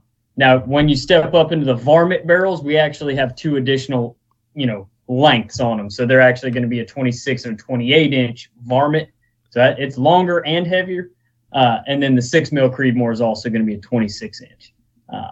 But yeah, they're tack drivers. Like Jason said, we guarantee these guns half MOA out of the box with factory ammo. And these are the ones you're going to take to Mammoth, right? Correct. I've got a black one of these in 308 sitting in a rucksack right now at my house. And I have one that looks just like this, but it's OD green. OD Literally, same gun, just different color. 6.5 Creedmoor. Yep. So you're going to shoot the 6.5. You're going to shoot the 308 at this competition. One of you has to shoot a NATO cartridge. So one of you has to run 308 or 5.56. That's part of the rules. I got you. Yep. Very nice. So do you get to spot each other? Depends on the stage. So they got different rules on that too. There was a stage where we weren't allowed to talk to each other last year. Nope. All sign language. You have to point and hope he knows exactly what you're saying. Are you like, Yeah, pretty much. One thing we didn't touch on, there's QD points all over this chassis system as well. So if you are wanting to run a sling or something like that, or a lot of guys are throwing game changer bags onto a QD. Yeah. I mean, you've got QD points all over this thing. You can. There's a ton of variability in here. If you want to throw a monopod or something on the bottom, there's even M-lock down here. Keep mind of these 2 screws from SHOT Show. There's things coming. Two screws down at the bottom of the buttstock he's showing me there for you people who aren't watching the video. And then I guess you guys can run your can on this. Yep. You can. Yeah. So you can't just run our can. You can run any of them. The coolest part about this Area 419 muzzle device here, Oh, look what you just did. it's a self-timing muzzle device. So you actually mount up their adapter. They actually sell, they don't make one for the Wave right now, but Dead Air, Silencer Co., all those guys, you can actually get an adapter to put your can on essentially an Area 419 adapter and mount it directly to that device right there. So you can self-time it. You don't have to sit there with shims and everything else. I mean, And you just hand tighten it. Yep. I love that. And like Nate's saying, like you can put that adapter on there. Now you're not messing with shims. You're not trying to time a muzzle device. It's almost like making a QD a direct. And you can put that on any gun, right? They make it for any ARs or any. Oh yeah, dude, I got an Area 419 because I was sitting here this week. I've got brakes that I want to change out to put my can on, and I'm just like, because I got when I put them on, I'm like, I don't plan on taking them off, but. Yeah. Shit happens, and then you're like, I want to change that up for whatever reason. But, yeah, I love that. I love that design. That is awesome. That is the Delta 5 in a nutshell. I mean, this rifle is awesome, man. It's one of the only barrels. A lot of guys, if you do see the barrel up close, we're not going to be able to get that thing on camera. But it actually never hits a lathe or anything like that when it comes out of the hammer forge. Yeah. Here, what we call forged to contour. So you're not just hammering the steel out and then milling it down to where you want it. That thing is guaranteed to be within 1/1000 straightness from chamber to the tip of the muzzle. That's awesome. I love and it. If it isn't, it literally gets chunked in the scrap bin. They don't even try and rework them. That's for every barrel we make. We've had manufacturers come in here and see some of the barrels that we're scrapping, and they're like, that's better than the best barrel I'm going to put on my product, or I can put on my product. And we're going to hit it with a chop saw and throw it in the bin straight. Yeah. Well, that was the thing, too, when we were going through there. I was seeing your dump bins, and I was like, what's wrong with that? I was like, what's wrong with it? I was like, don't throw it away. I'll take it. But you guys actually recycle your stuff, too, so that's... Yeah. Yeah. Every bit of steel and aluminum, all the shavings from the CNCs, that all goes back to a recycler. It's not cheap stuff. The steel we use is not, you can't go to Lowe's and buy the steel we're putting into these guns. So some of the steel takes us years to get, actually, because it's such a proprietary blend. And you get that, is that in America here, or you get that from overseas? I'd say most of it's American. There's a handful of the steels that we can only get overseas. The biggest thing that actually people don't think about is the mandrel for the hammer forge. Yeah. Yeah, it comes from Germany. Gotcha. Costs about $7,000 to $8,000 for a little piece of metal that's about this long. No bigger than my pinky finger. Yeah, those machines that you guys have, and you got hundreds of millions of dollars into those CNC machines that you guys have there. The two that I have in the facility that you saw, those are $2 million pop. $2 million pop. Yeah, I was just sitting there. That's paying for the person. It takes, I think, almost another mil just for train up. It's expensive just to train an operator to run that machine. Yeah, and he was telling me that there are a couple of machines there that you only have like 2 people that can operate them at this point in time. I was like, well, I promise you, Marty Daniel takes very good care of them. oh yeah.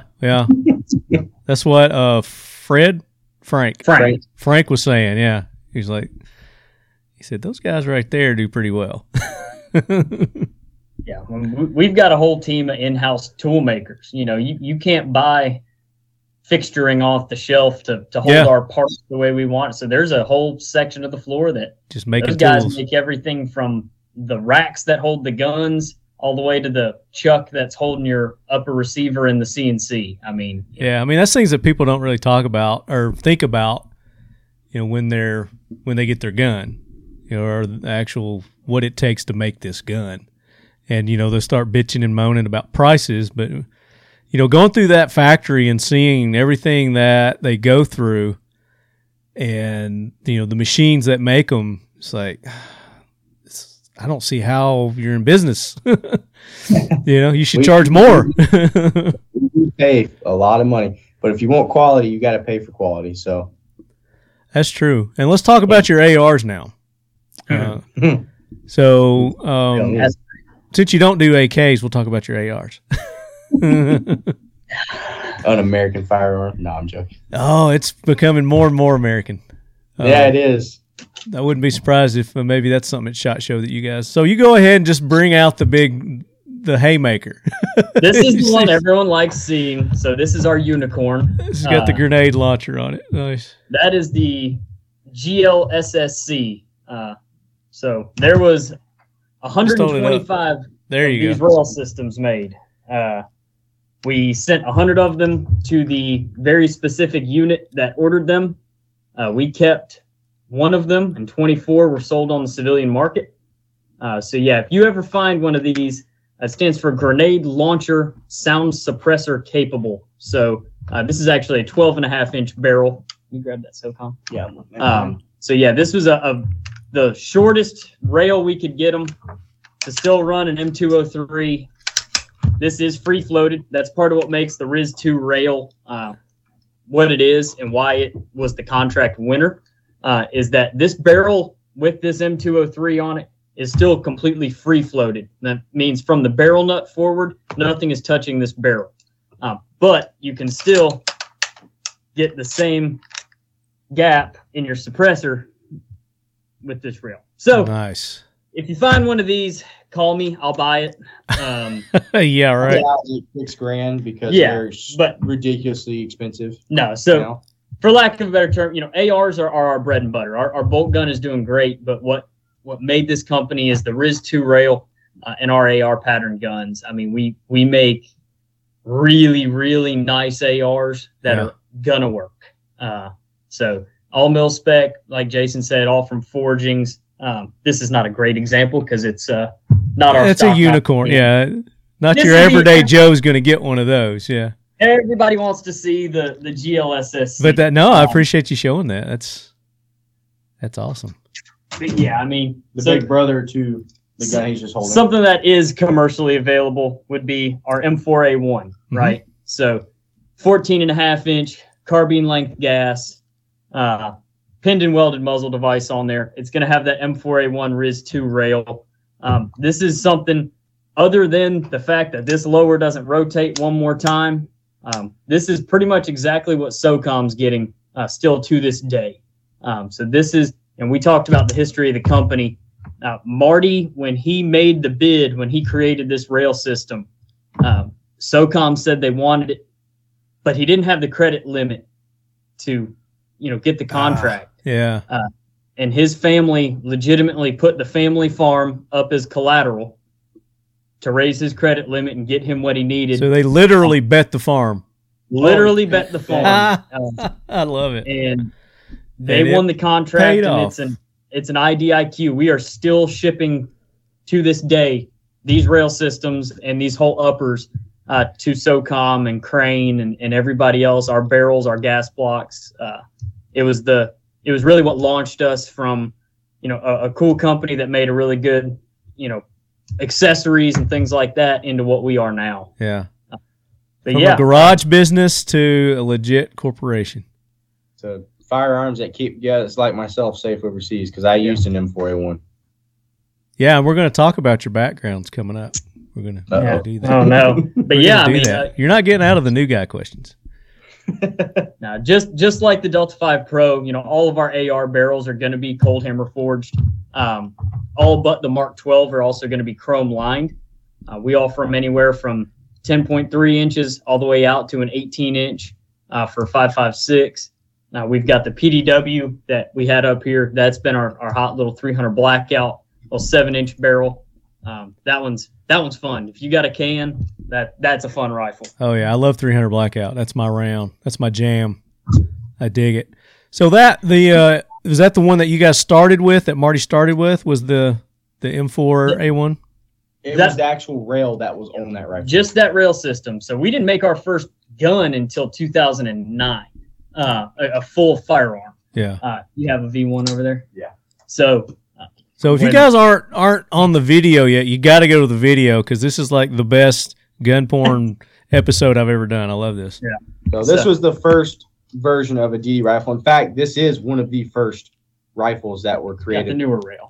Yeah, it's got one of the newer rails on it, but it was a 16-inch barreled rifle with a front sight base, which is actually a DD front sight base. It replaced the old FSB A2s. So now, I don't know if you can see it. I'll kind of move it here. It's got like more of a scallop cut. Yeah. Because in the past, a lot of guys held this gun. They would rest their thumb on that front sight base. Yeah. It gives you more of a texture other than that flat ridge to work with. And it kind of bevels in with your thumb as well. Yeah, I see that. I like that.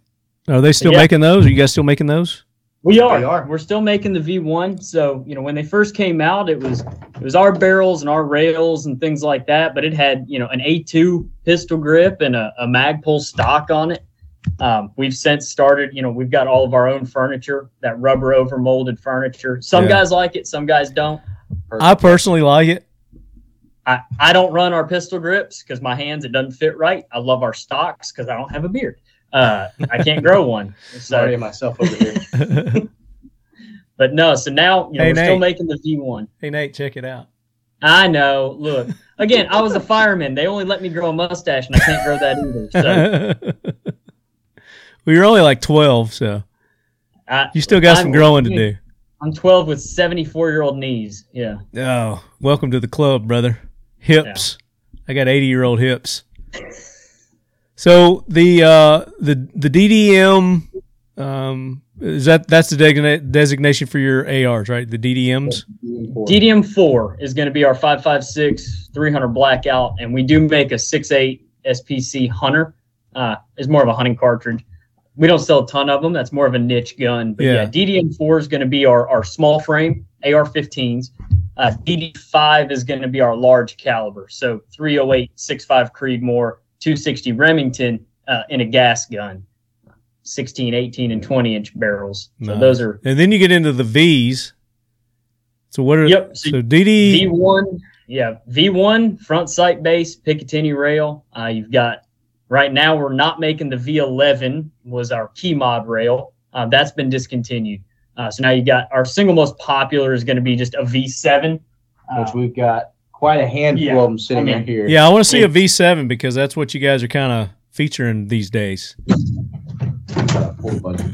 Is that the most recent version that you've got, the V7, the newest? Yes. Yeah, so of our full-size rifles, the PDW is kind of a separate standalone family.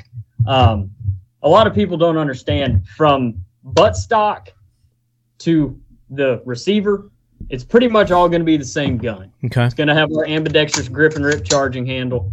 It's going to have our ambi safety on it. It's going to have our furniture. What really makes the difference when we start talking about V, V1, V7, V9, V11, it's going to be your rail system and your barrel length and gas system length. V7 are all going to have M-LOK. V9 is going to be Picatinny. The V11s, again, were all key mod. V1 was the Picatinny with the front sight base. Yeah. That's one of the things that does get confusing. I worked in a gun shop for a while there, and guys would be like, okay, what it's a V7239. I'm like, okay, we're gonna have to break this one down, Barney style. But they're all gonna have our Cold Hammer Forge barrels in them, and they've been pretty awesome. But yeah, this V7 is our single most popular rifle that we make. Still are just killing it. So right behind that would be that M4A1 we showed. Yeah. A little bit different use case. So you guys aren't selling lowers, Nope. but you sell uppers. So I'm assuming that any standard mil spec lower, you're going to be able to pop your uppers on 100%. Yeah, 100%. So that's been a point of contention. I work here and I can't even buy a DD lower. So we're not special, but there is a reason behind it. And part of that is that warranty we talked about. Uh-huh. So Marty Daniel never wanted his name on something that he didn't really control how it was built. And then if you threw a strip lower out there and somebody blows it up at the range, well, was it our gun or was it one he built and blew up? Do we warranty that or not? Yeah. So he made the decision not to, and as much as I hate it. So you can either have a half Daniel defense or you can have a whole Daniel defense. 100%. You can have a 1/10 Daniel defense. You yeah. can throw our pistol grip on there. Well, yeah. I'm just talking about as far as, if I wanted to build a Daniel defense rifle myself, then the best I can do is an upper, everything but the lower receiver, basically. Yep. I wouldn't be able to do that. You can't get that nice DD roll mark on there. So talk about your receivers. Talk about your lower receivers. Is there anything special or different that you guys are doing with your lower receivers that you can talk about? So, I mean, for all intents and purposes, they're a mil spec lower. Now, there's a couple of small things. Some of our guns now, depending on which one you're getting and what parts we have available, we've got something like our improved mag catch there. A lot more surface area, let you send your bolt home when you go, run empty. You're going to have a flared mag well. I know it's hard to pick up on camera, but you've got a nice bevel in your mag well. It lets you helps you out loading, reloading on an empty mag a little quicker. Mm-hmm. Again, other than that, it's going to have just, standard ambi safety. Let me see the front of the mag well. So it's just going to be a standard mag well. Right? Okay, I thought I saw serrations there for a second, but yeah, you got a flared.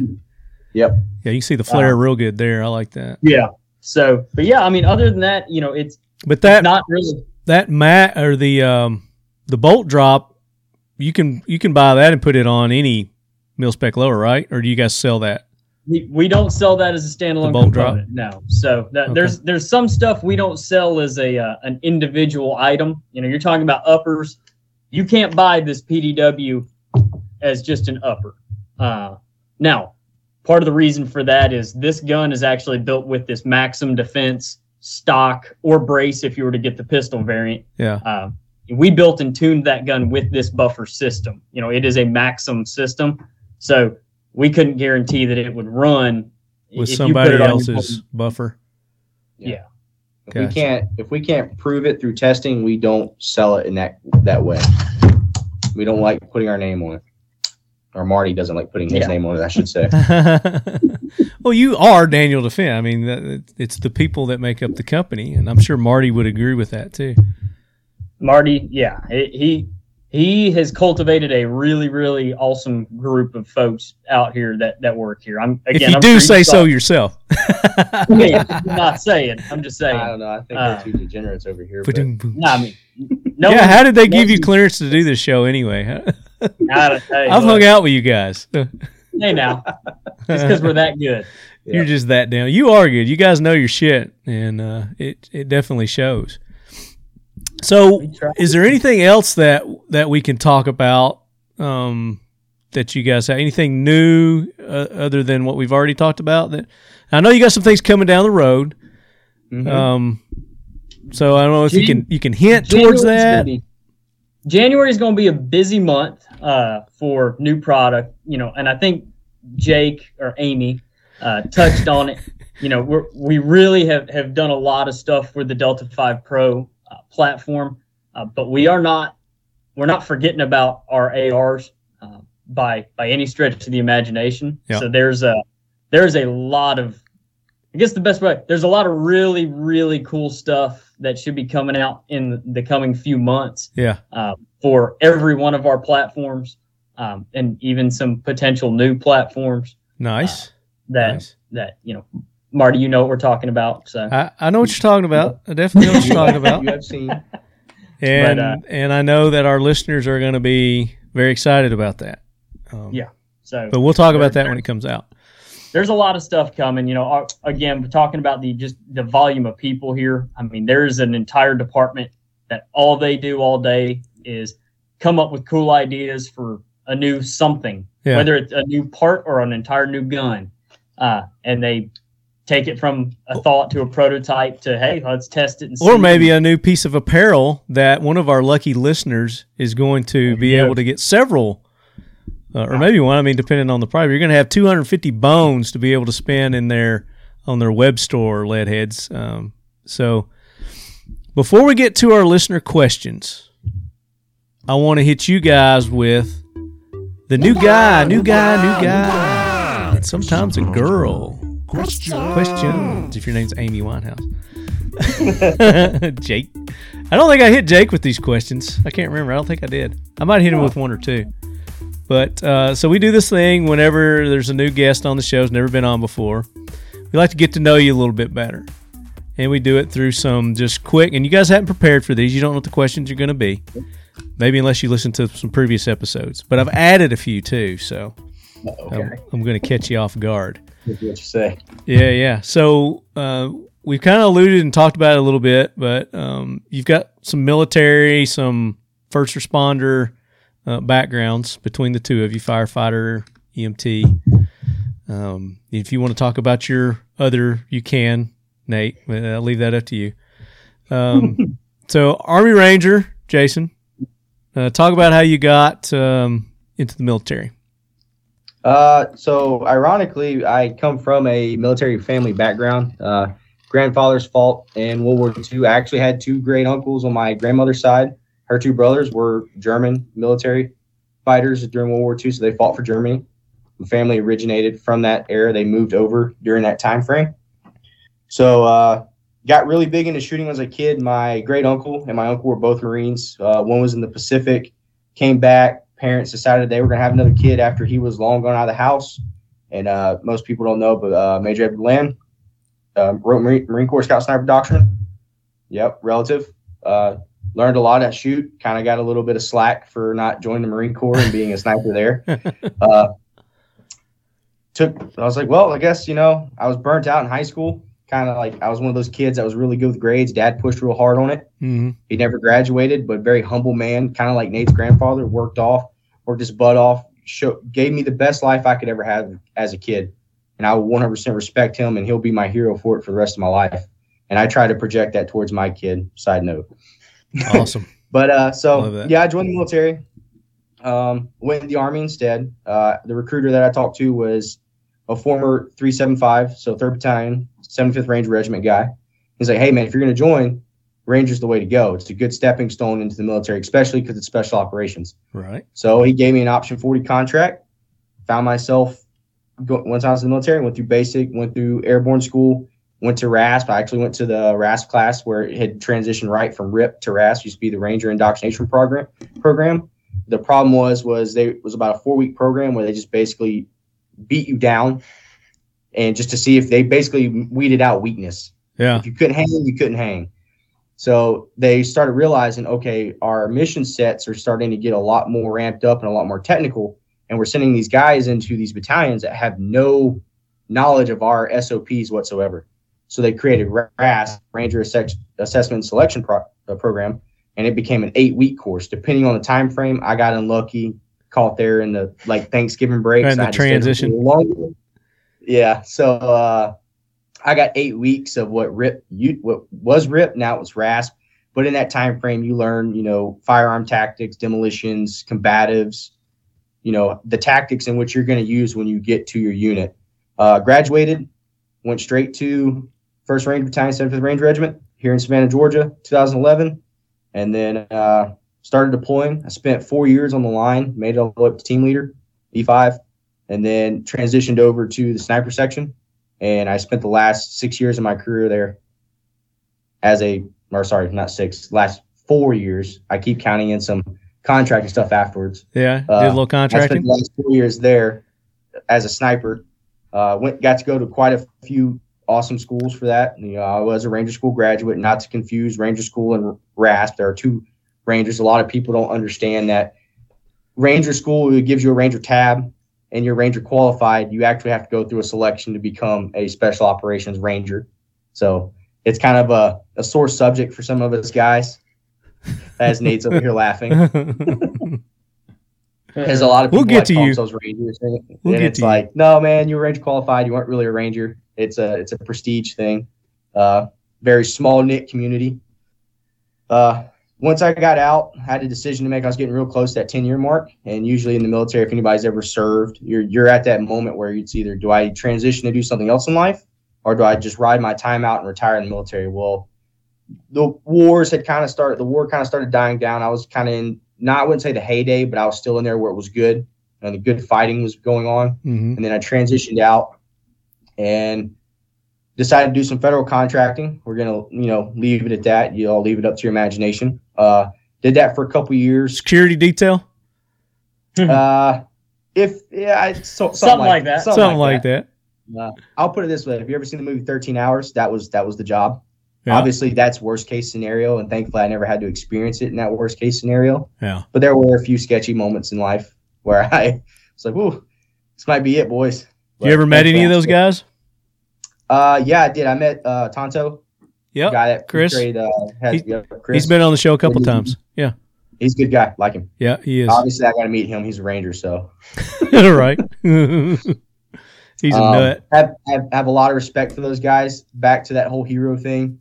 They did something they didn't have to do, and they caught a lot of slack from it. The movie kind of depicts that. Yeah. That situation. That isn't just a movieism. They did catch a lot of slack, but they took it up and they're like, hey, no, we're not just going to stand by and let Americans lose their lives. So we're going to step up. So I give a lot of those guys respect for that. Yep. And then, so I left.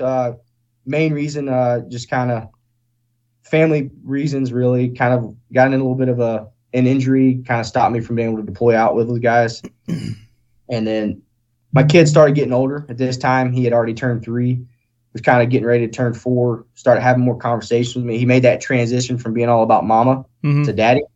And I was like, okay, I've been doing this for roughly 11, almost 12 years now. I need to really reconsider what I'm doing with my life because I want to be a part of his life.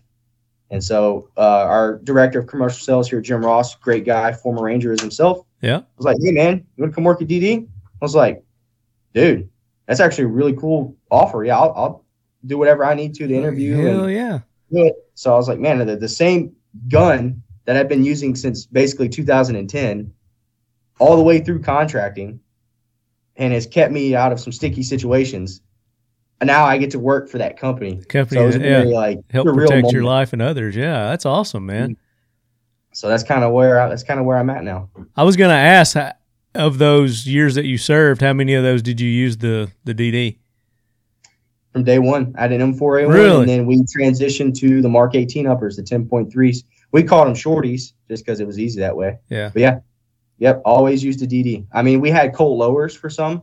When we started transitioning, we started phasing those Colt lowers out. Yeah. And going to full DD rifles. But yeah, I always had. Did you use it in contracting too? I used a full-on DD Mark 18 when I was contracting. In contracting, nice. Yep. And obviously you still have that. No, they were company. Oh, they were? They didn't. I do own quite a few. Oh, I'm DD sure. units, so does Nate. So, and I bought those prior to actually working. I bought a few things since working for DD. Yeah. But I do have my own personal guns that I've bought in the past. So it'd be cool if you still had that. The one that you. I still have a few things. We'll keep that up. Yeah. Very cool. So Nate, how detailed do you want to get with yours? You want to stick with the firefighter? We'll throw it all in there, man. All right, let's do it, man. I like it. No holds barred, baby. Let's do it. So prior to coming to Daniel Defense, I was a firefighter EMT for 12 years. Worked for a couple of different departments. My most recent was about 8 years with the Athens-Clarke County Fire Department in Athens, Georgia. We went to every UGA game, so that was not fun at all. But had a great time with those guys. You know, a really good department. Made it up to corporal there, full-time driver for the most part. You know, tons of fun that way. There's a lot more medical, but I actually got into firefighting back in college because I ran out of Hope Scholarship money and had to get a job. That damn old Hope Scholarship. That's a lottery, isn't it? Yep. The lottery money. You have to keep your grades up above a certain percent. What you're saying is you were slacking. 100%. The partying caught up to you. Hey, man, I feel you. My first 3 years of college. Yeah, it happens. It happens. But no, I started as a volunteer in college. Really fell in love with it. You know, that sense of service. I had intended on enlisting in the Marine Corps right out of college. Again, following my grandfather's footsteps. My mother quickly told me that she would kill me and disown me if I didn't go to college. So I did the next best thing and became a fireman. There you go. And then actually had the opportunity just during my sophomore year and did the officer candidate program for the Marine Corps. So went to Quantico, did that shebang. That's a great experience, though, man. It was great. Getting to go to Quantico. Biggest regret is not taking that commission, but it has brought me to where I am today. I've got a wonderful wife. I got 2 little girls. I can't complain. You're set. But it is a regret. But in typical Marine Corps fashion, I got out of college and young, dumb, and in love, and she said, "No, please don't go." And I said, "Okay." So, Okay. and I'm not married to her, so yeah, you know. You're not married to her. That's no. Never mind. I'm not gonna say it. Yeah, so did the firefighter EMT thing for again 12 years. Like most firemen, had a side job because you need 2 jobs when you work for a fire department. And I ended up working at a gun shop out of Athens, Georgia, Clyde Armory. It's actually one of the larger DD dealers. Nice. And I got to come out here as an employee of that gun shop and do what we call Daniel Defense University. Where we take in retailers from all across the country and train their sales associates on our product. We put them through an armorer's course. They get to meet everybody. They've all got our cell phone numbers. If you got a customer that's got a question, call us. We'll help. So I got to know Jim Ross and these guys here.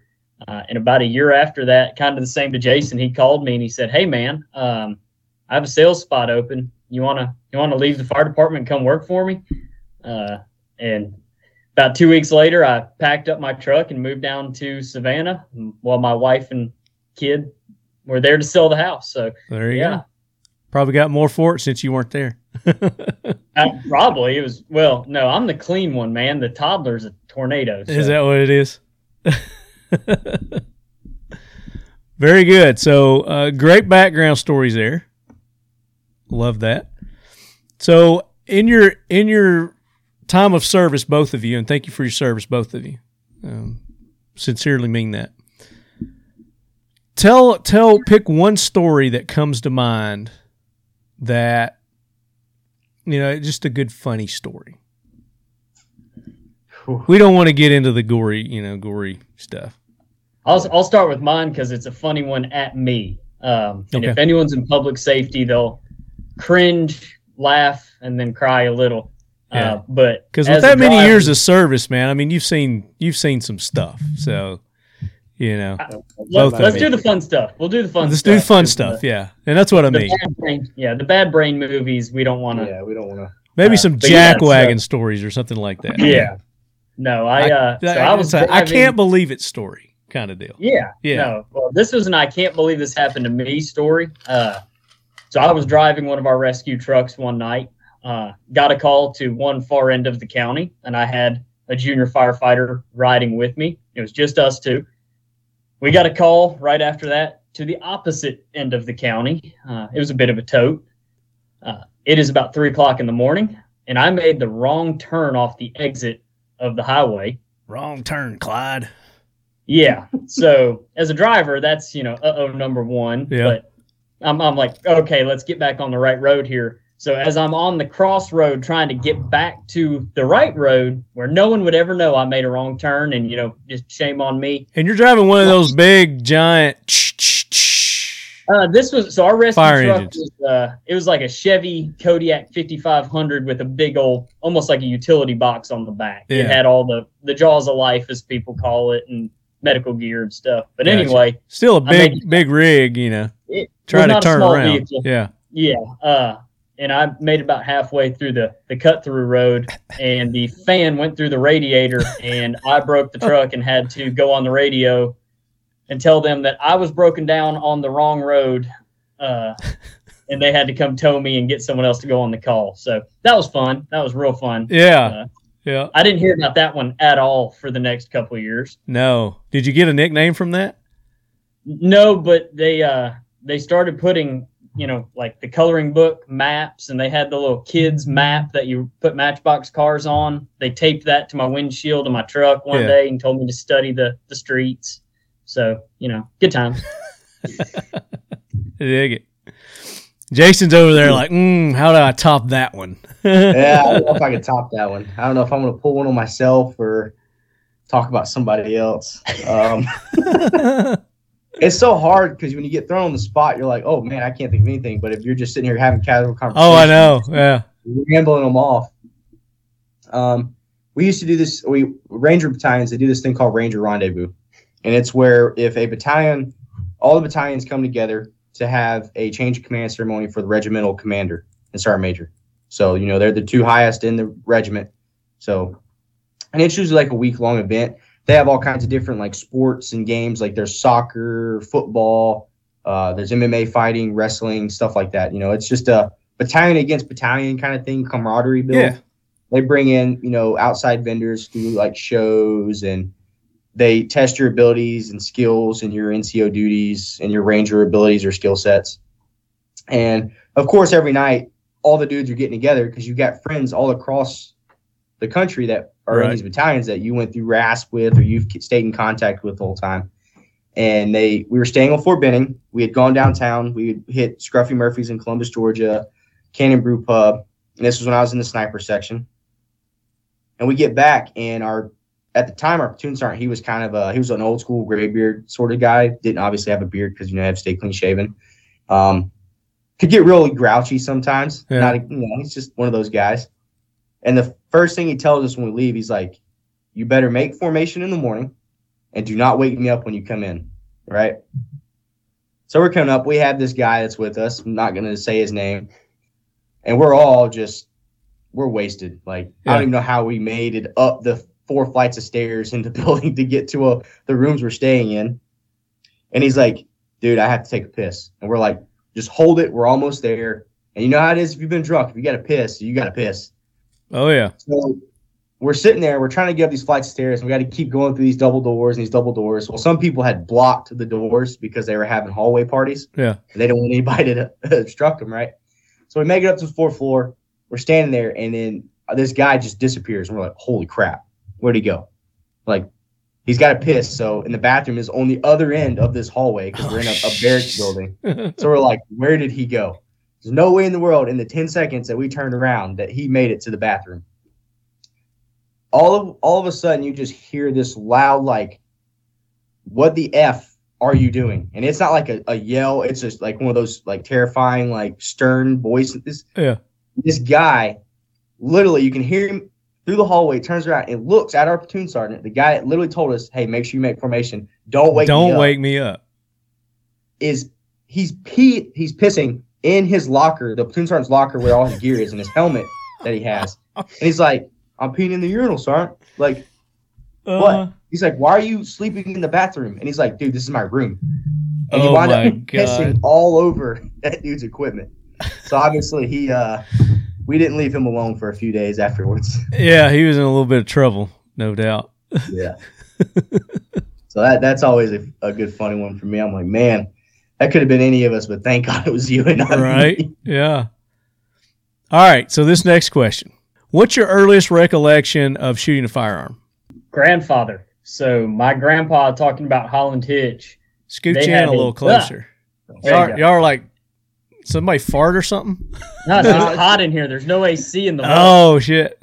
Sorry. No, that's not that bad. It's just trying to keep a little space. Yeah, that company Holland Hitch ended up at one point having a sportsman's lodge that my grandfather helped them build. So it was 30,000 acres out in South Carolina, skeet stands, hunting, everything. Nice. Well, from the time I can remember, we'd go out there, and I remember vividly being, I don't know, probably 7.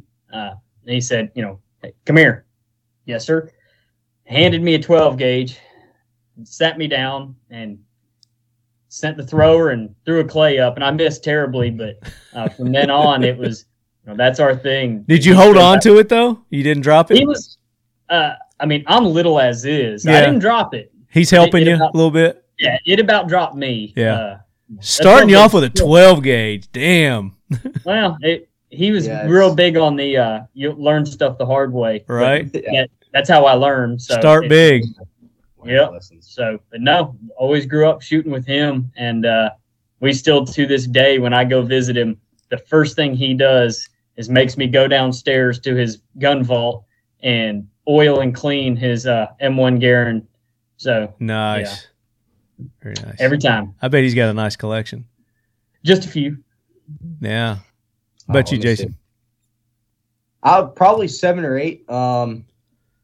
At that time, a lot of my buddies had like the old school Red Ryder BB guns back when they were actually good. Yeah. They weren't those little like whatever we got nowadays. I wanted a BB gun. For some reason, my grandfather and dad thought it would be a great idea to start me off with a 1903 Springfield. Okay. So, again, go big, right? I was wanting a BB gun you're going to shoot this full-size 30-06 rifle, and not only are you going to shoot it, before you can shoot anything else, you got to shoot a milk jug at 100 yards. So obviously it took me a couple years to dial that in, and I got to shoot other guns in between. So was that like a prerequisite before they would get you a BB gun? Is you had to hit this milk jug? Yeah, pretty much. He was like, you're going to learn how to shoot. Like, you're not just going to get a gun and have a gun. You're going to know how to use earn it. You got to earn it.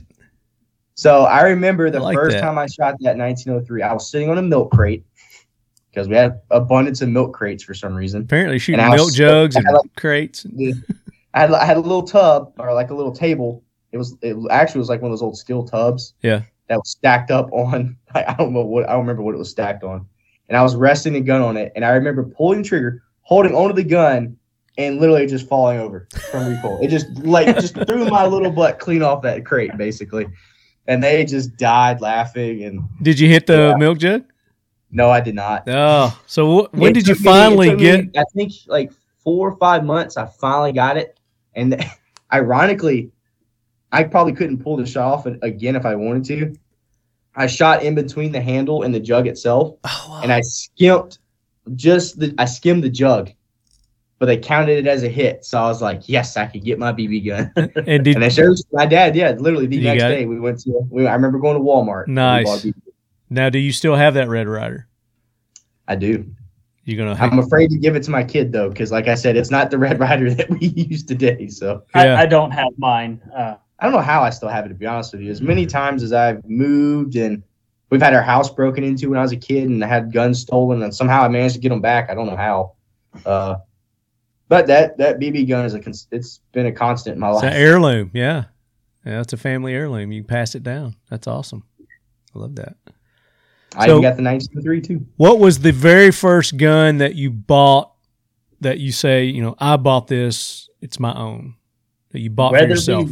Weatherby Vanguard 270 with a Tasco 3 to 9x40 scope on top. You remember that to the nines, baby. You still have it, don't you? That is still my deer rifle, and it's still got the scope on it. Nice, the Tasco. Hey, look, I bought it for like $200 at a pawn shop when I was 16. My mom had to sign for it with my money, and that is still my deer rifle. Pride to this and joy. Day. I can't get rid of it now. No, that's going to be a hand-me-down. It's going to be an heirloom, man. I love that. For me, I'd say the first rifle that I bought, me personally, kind of similar to Nate. I had a 22 I got when I was 16, but I didn't pay for it. I paid for it, but it was a gift to me. I was just giving the money to the person. Sure. Straw man purchase. I'm just Not kidding. quite. I'm just kidding. Not quite. I'm just kidding. I didn't know I was giving the money for the gun. Yeah. It was like, hey, we're going to get you a gift, but we need this amount of money. So I worked my butt off, got the money, gave it to my parents, and then There you Christmas go. rolled around. I got a 22 rifle. Sweet. So technically I paid for it, and they told me. But the first gun I bought the day I turned 18 on October 12th, I woke up that morning and drove to Walmart and bought a Savage Axis 308 with that little bitty Bushnell 3x9 scope on it. Yeah. And still to this day, I have guns in my safe that cost me anywhere from $5,000 to $10,000. If I go on a hunting trip, you best believe I'm pulling that 308 out of that safe. Does it still have that optic on it? It sure does, and Yeah. I will not change it. Just like you said, I pull it out to zero it before deer season. Even if I don't use it, it still holds zero. It could be a fluke, grace of God, I don't know. And it'll be the gun I pass down to my kid when he gets older. That's awesome. I love Yeah, that. Jason was there. We went to my farm probably Yep. a month ago. I brought that 270 out, sent one round of Remington Core-Lock 270, hit right in the middle at 100. I was like, we're good. Put it back in the Yep. case. Yep, I was shooting that Winchester. Give it a little Power- rub. You're like, that's Yeah. my baby. That's my baby. That's it. I've actually had that gun stolen twice. And you I got it still back. Twice, yep. Both times. Before we moved in to the house my senior year that my dad and them still in now, it got stolen. And then my senior year I was overseas, came back, got a phone call from the local county sheriff. He's like, "Hey, can you meet? We need to talk." And I'm like, "No, sir, I cannot. I'm in Savannah, Georgia, and I'm about to actually leave for training. But I'm in the military." And he's like, "Well, we just recovered 2 of your firearms, and it was a 30-06 and a 308. That 308, which is rare because my dad's old school, so we have a lot of like gun cabinets, like the nice glass case cabinets. And out of all the guns that are in those cabinets, I mean, M1 Garands, 1903 Springfields, very nice, the over-under shotguns, they still that 308 and that 30-06. And they just took 2. They didn't take everything. They didn't take anything else. Like the case that they had to open to get those 2 guns. I mean, it just had goes other to guns show in it. you that thieves are idiots. Criminals are idiots. Just blew my mind. But yeah, I was fortunate enough to get them back twice. I had to go to the courthouse twice in Brandon, Mississippi. That makes those them. guns. That makes them even more special. I've never even shot that 30-06, actually. It was a Have gift you I not? had yet to shoot. Sitting in the That's safe funny. right now. I gave it to a buddy. He took it to Vermont, killed a nice whitetail with it. Other than that, never shot it. Well, it has been proven though, so that's good. Yeah, it's been proven. Been tested and proven. All right, when it comes to pop culture, what is your go-to? And typically I leave it like gun related, but it could be just what do you like to do just to kick back and relax? What's your go-to, whether it's a movie, TV show, music, maybe a podcast these days, a YouTube channel or something? What's your go-to that you like to just kind of your guilty pleasure? It's funny you mentioned the podcast thing because as I've gotten older, I've realized I don't watch as much TV as I used to. Like I don't have cable at my house. I have like Hulu and Netflix and all that stuff. But Streaming. I listen to more podcasts than I do anything. But I think my go-to would be music in my car. Like hands down music in my car. I think it's just And your car. And we'll talk about that. We're going to talk about that. And it's my son. Like when I went with that car, I've got my son with me. So it's like I'm trying to instill this like discipline or this respect that you should have of the things that you've earned and worked your butt off for. I don't want it to be one of those people that's just like Entitled. oh, yeah, whatever. just breaks Entitlement and- kind of shit. Yeah. Yeah. Yeah. So yeah, I think music in my car. So what music? What do you listen to? Well, What's your go-to jam, man? go-to jam? I listen to metal music, man. All right. I lived a life full of chaos, and for some reason, listening to screamo music just kind of calms me down. I can go to sleep to it. Are you like headbanging, thrashing music or Oh yeah. Metallica kind of stuff? Oh, I like Metallica too. Okay. I love Metallica. All right. Good band, great band.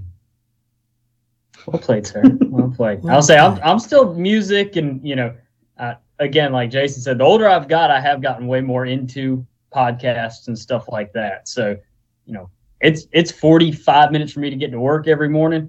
That's a podcast episode. 99% of the time, there is a podcast, usually industry related, Yeah.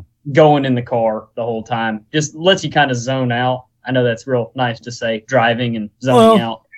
That's kind of what music does to me when I listen to music, like on a long trip, is it zones me out. So that's why I like listening to like talk radio or podcast or something like that, or those comedy channels on the satellite kind of stuff. I do that from time to time. If it's a long drive, I'll start listening to comedy.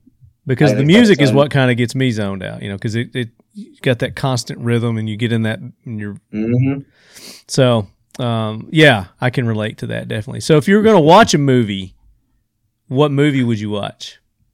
Top Gun, hands down. Tombstone. Tombstone. Okay. Well, dig it. So not Wyatt Earp, but Tombstone. Oh yeah, Tombstone. I gotta have. Isn't that weird how those two movies came out about the same time and they were about the same story, but Tombstone just blew it out of the water. Wyatt Earp was good though. I liked Wyatt Earp, but Tombstone just hands down. So I've ironically been hanging out with new friends and stuff, and one of the people I hang out with is like all about post-apocalyptic movies. So like Mad Max, like the old school Mad Max, new school. Yeah. I'm sitting there talking to this person, and they're like, "Oh yeah, this," and I was like, "Have you ever seen Waterworld?" I was like, "How can you say you are an apocalyptic aficionado if you've never seen Waterworld?" Do you like Waterworld? No, not really. But it's horrible. It's a horrible movie. For some reason, I'm like, what do you? They like literally ripped off Mad Max. It just on the water. Mad Max on the water. Yeah. Hey, I would take Waterworld over. I've got a 4-year-old and a 7-month-old, so my entire house is nothing but Paw Patrol. And we do feel sorry for you. Yeah, I hate that. Paw Patrol. But again, Top Gun, one of my all-time favorite movies. Love that. I was at football camp when I was in high school. We went and watched that. So we got a movie night, and never seen any advertisement for it or any. Didn't even the Top Gun. What is this about? And we got in there. I was ready to sign up. I wanted to be a naval aviator, baby. Yep. I was ready to go, and that's what I had in mind from that point forward that I wanted to do. But they wouldn't take me because I didn't have 20/20 vision without correction. And at the time, they were very selective.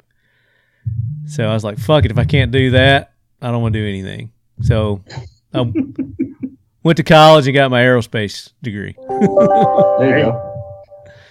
So, so we talk about movies, your music, we're cars. So let's just go ahead and get it over with because I want to talk about this car before we move on to the next questions. Because this is like your lifetime project here.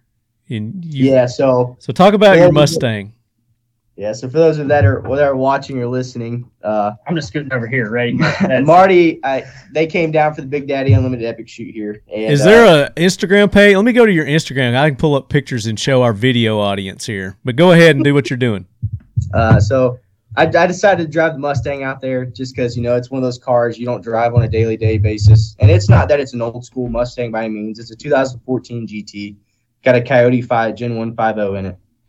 Or at least the block's a Gen 150. and do you want people to know your Instagram page? Sure, by all means, let them have it. What? No, go ahead, give it. It is Sonic GT _ S197. And the reason why the S197's in there they're Sonic because my car's blue. Sonic's quick and fast. Car's quick and fast. Or at least I like to think so. And the body number for that car or that model number is S197. So that's a logical. You put a lot of thought into that handle, that IG handle. So here it is. There's some gun stuff in there. There's some gun stuff in there, but this is the ride we're talking about here. That Marty had a little bit of a privilege to ride in, I guess, if you want to call it a privilege or the ability. I think it was. I would consider it a privilege, definitely, that you would let me in your ride and scare the shit out of me. Yeah, it's super slow, right, Marty? Oh man, if it was any slower, come on. That's in Mammoth last year. Is that Mammoth? Yeah, that's Mammoth. So yeah, it's more car related, but ever since I started working at DD and shooting, I kind of start posting more with the shooting. So a little bit of background on the car. I want an old school Mustang. I want an old school 90 or 68, 69 fastback. Classics. Yeah. Yeah, I just wanted a classic. And when I think of American muscle, you think of, Mustang and Camaro are Charger, right? Well, the Mustangs are typically a lot easier to get, and I just like the way the old school fastback looks. I mean, I grew up watching Steve McQueen movies, so Bullet. That Bullet Mustang, man, I loved it. So I looked and looked and looked, saved money, couldn't find an old school Mustang. I had a motor for it. I had everything. Came across this one. It was a used car. Guy sold it, had like 3,000 miles on it. That's where the orange and stuff came from. And it was kind of like, it's unique. I'll take it. I like the Grabber Blue. It's a very specific color to Ford. Yeah. That was an awesome feature by those guys, by the way. It's very hard to get posted. They kind of vet you really well. They actually sent somebody out to, look at the car. You're talking about this Mustangs and fast Fords? Fords, yeah. So I was like, all right, cool. Well, I'm not going to settle, but I do still want a Mustang. So I bought 2014 GT, right? Well, I was like, well, I'm not going to keep it stock. I want a fast car. It looks fast. I want it to be fast. Well, I had all this extra money saved up for the old school car because I thought I was going to have to do a lot of restoration work. Yeah. Well, I got a new car. It doesn't require a lot of restoration work, right? And yeah, a little Mustang, a little Lego there. Yeah. So I get it. Start working on it. I'm an old school Ford motor guy. That's what I grew up on. I know how to work on them, carbureted engines, all that good stuff. And so I had a learning curve, and I was a little intimidated. And I met a neighbor of mine down the road, super huge Ford guy. Grew up in Detroit, Michigan. Dad worked for a Ford Motor Company. Old school mechanic, though, kind of same thing, not very familiar. And he's the one who kind of pushed me over the edge. I was like, well, if I'm going to really get into this, I want to do it myself. I want to have that pride of, hey, I built this car. Like, I didn't pay somebody to do it. I did it myself.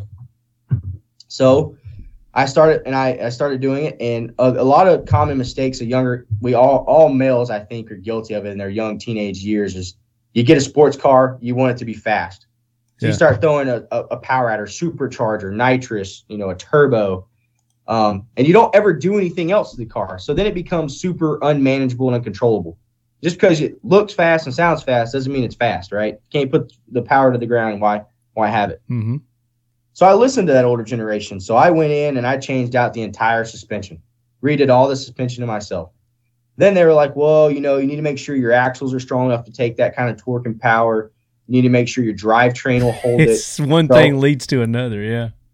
So I went through, I rebuilt the rear end, the differential. I put new axles in it.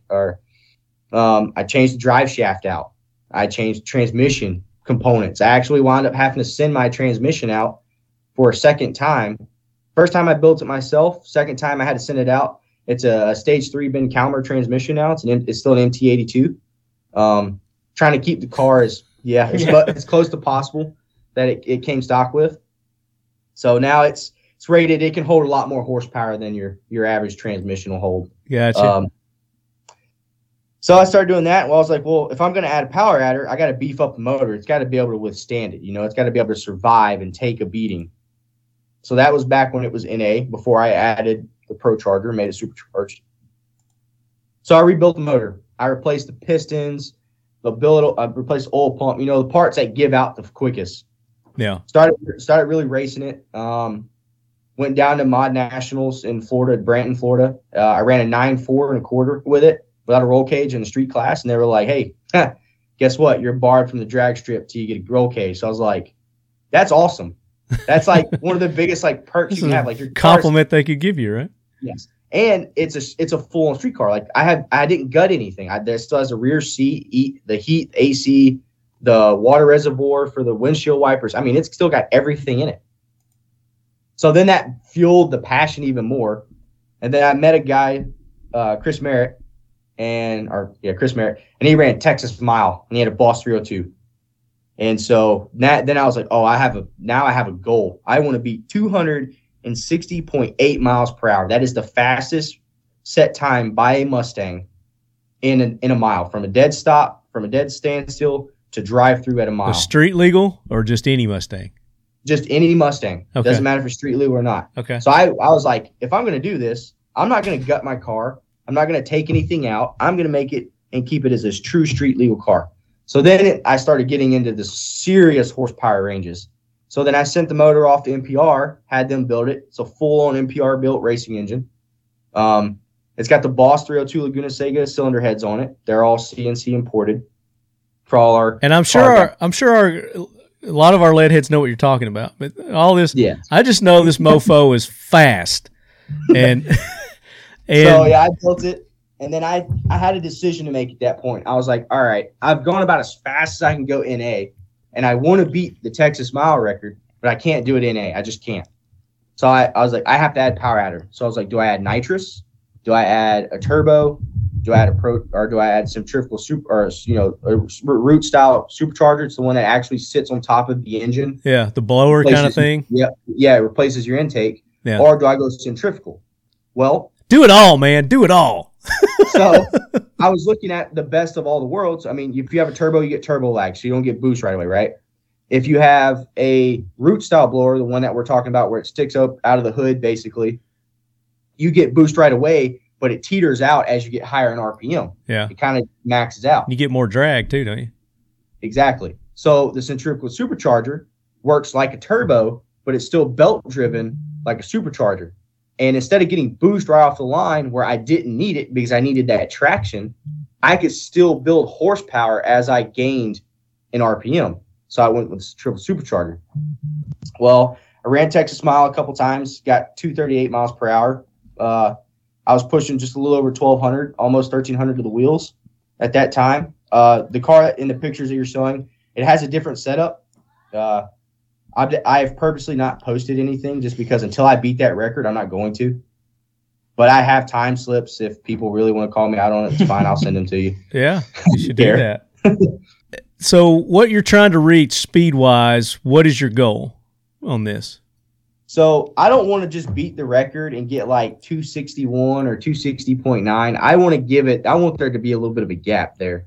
So I increased horsepower, and we're looking at closer to the 1,600 horsepower range. Now, last time I dynoed it, I was a few horsepower shy. Yeah. But with a little bit of tuning, I think I can get there. So my goal is to do about 266 to 268. Wow.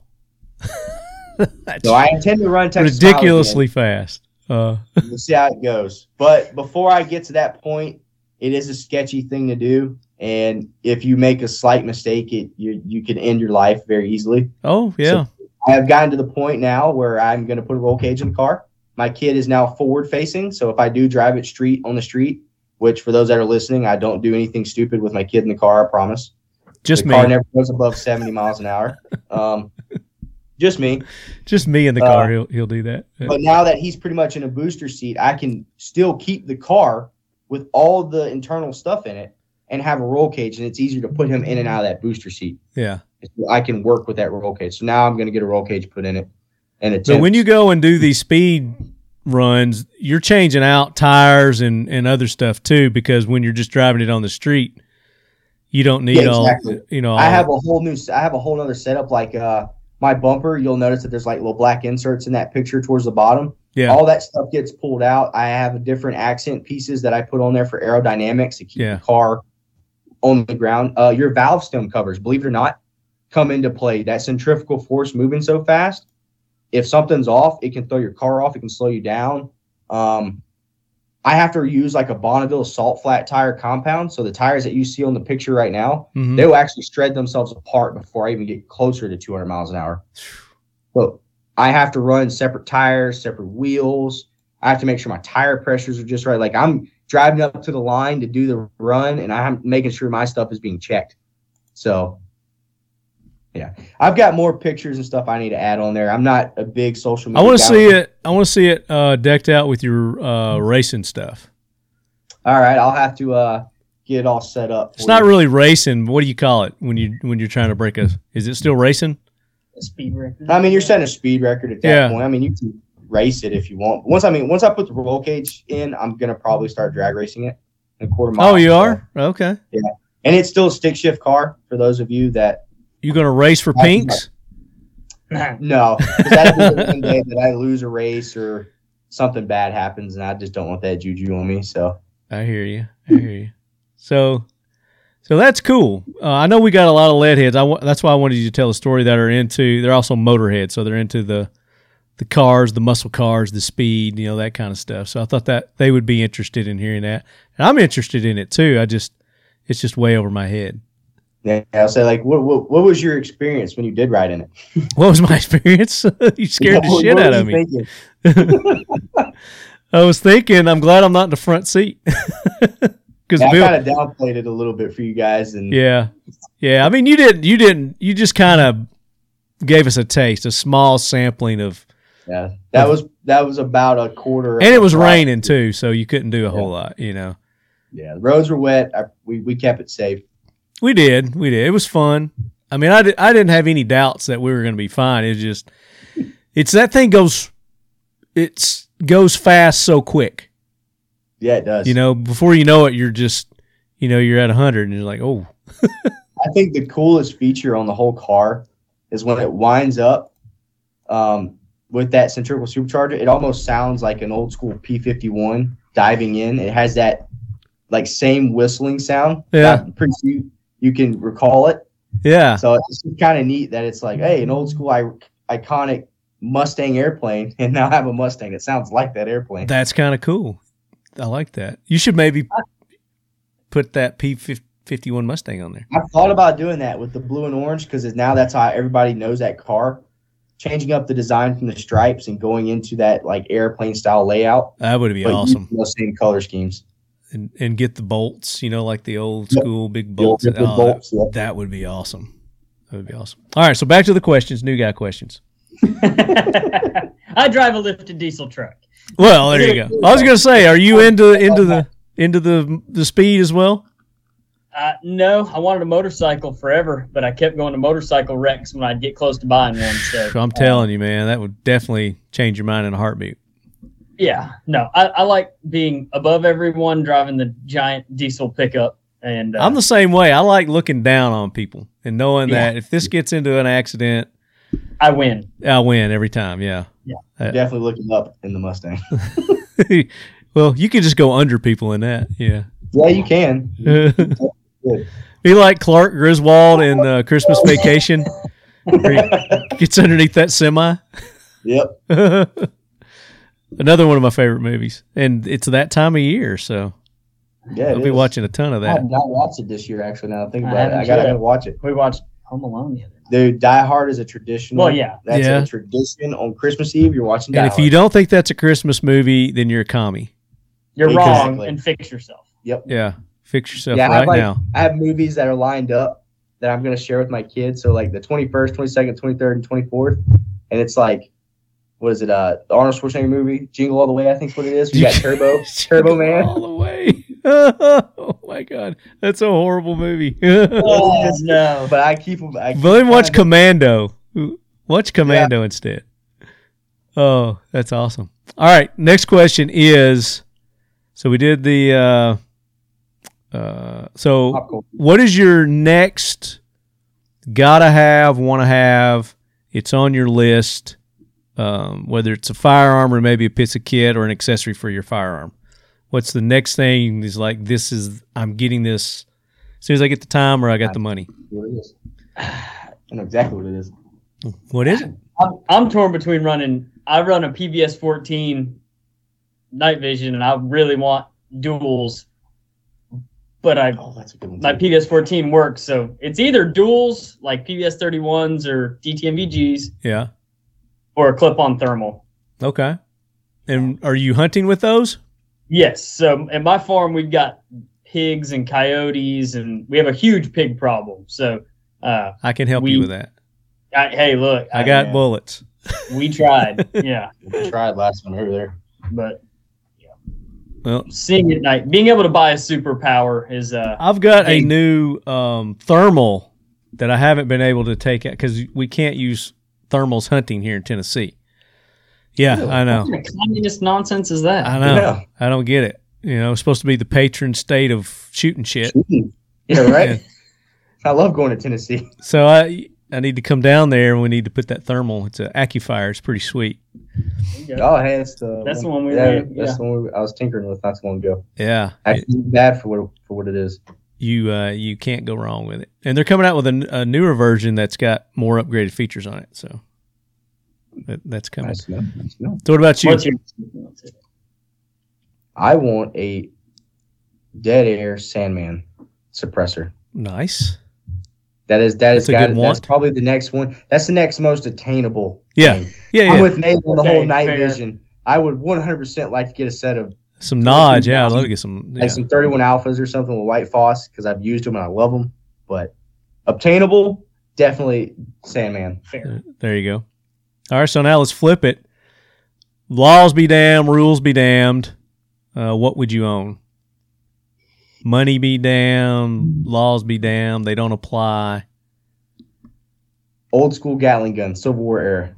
Ah, hand cranked. Hands down. I would love to have one of those. And 45 Oh yeah, Colt or 55 long Colt. that would be cool.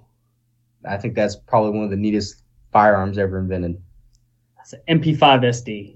That's a good one. So if you had all the money in the world That's just the start. and no rules, no laws applied to we you, can play the if I win the lottery game, you Oh, know. yeah. But that's what we're I'm also playing. going- That's what we're Look, playing. I can't say like a fighter jet because I'd Sure kill you can. myself. I don't know how to fly. But you've got the money to train somebody to train Fair you. point. Fair point. But I'm bad on instant gratification. I want it and I want it now. Yeah. Well, And you get instant gratification with every turn. Cheat, cheat, cheat, cheat, cheat. Just that sound, yeah. Yeah. It's like a popcorn machine. Mm-hmm. All right, next question is, do you believe in UFOs? You know, I've been asked this question a lot. I'm kind of one of those people, I have to believe it to see it kind of things. Uh-huh. So I'm not dispelling the fact that there may or may not be UFOs because I don't know. Yeah. And when I say UFOs, I'm talking about aliens. Oh, no, I totally get what you're saying. Okay. Sometimes, UFO, and I believe that there's things that people don't know what it is, but yeah. Yeah, no, so yeah, I totally get what you're saying. Like I said, I have to see it to believe it kind of person, but I'm not going to sit there and say that there may or may not be something out there. I mean, if human life is the only intelligent life in this universe, I get the good Lord put us here, but there's infinite amounts of universes, so somewhere along the lines, there has to be something else. Yeah. It's But have they something been like here? us. But have they been to Earth?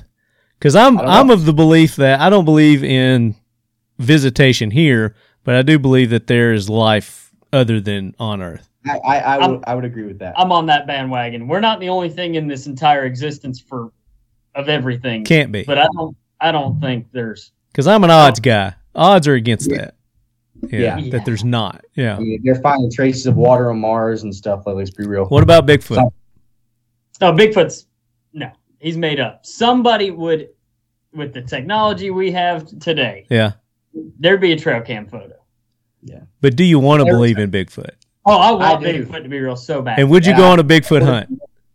Every time I think I told Nate, every time we went in the woods, I was like, you see Bigfoot, you shoot his ass. I was like, we getting him. We're taking a picture. We're going to show that this guy's real. That's the only way to prove it is to I don't bring in care a if dead he's one. giving you an apple pie and being nice to you. Shoot him. Shoot him. I love it. So I would go on a hunt, but I wouldn't go on it specifically to kill him.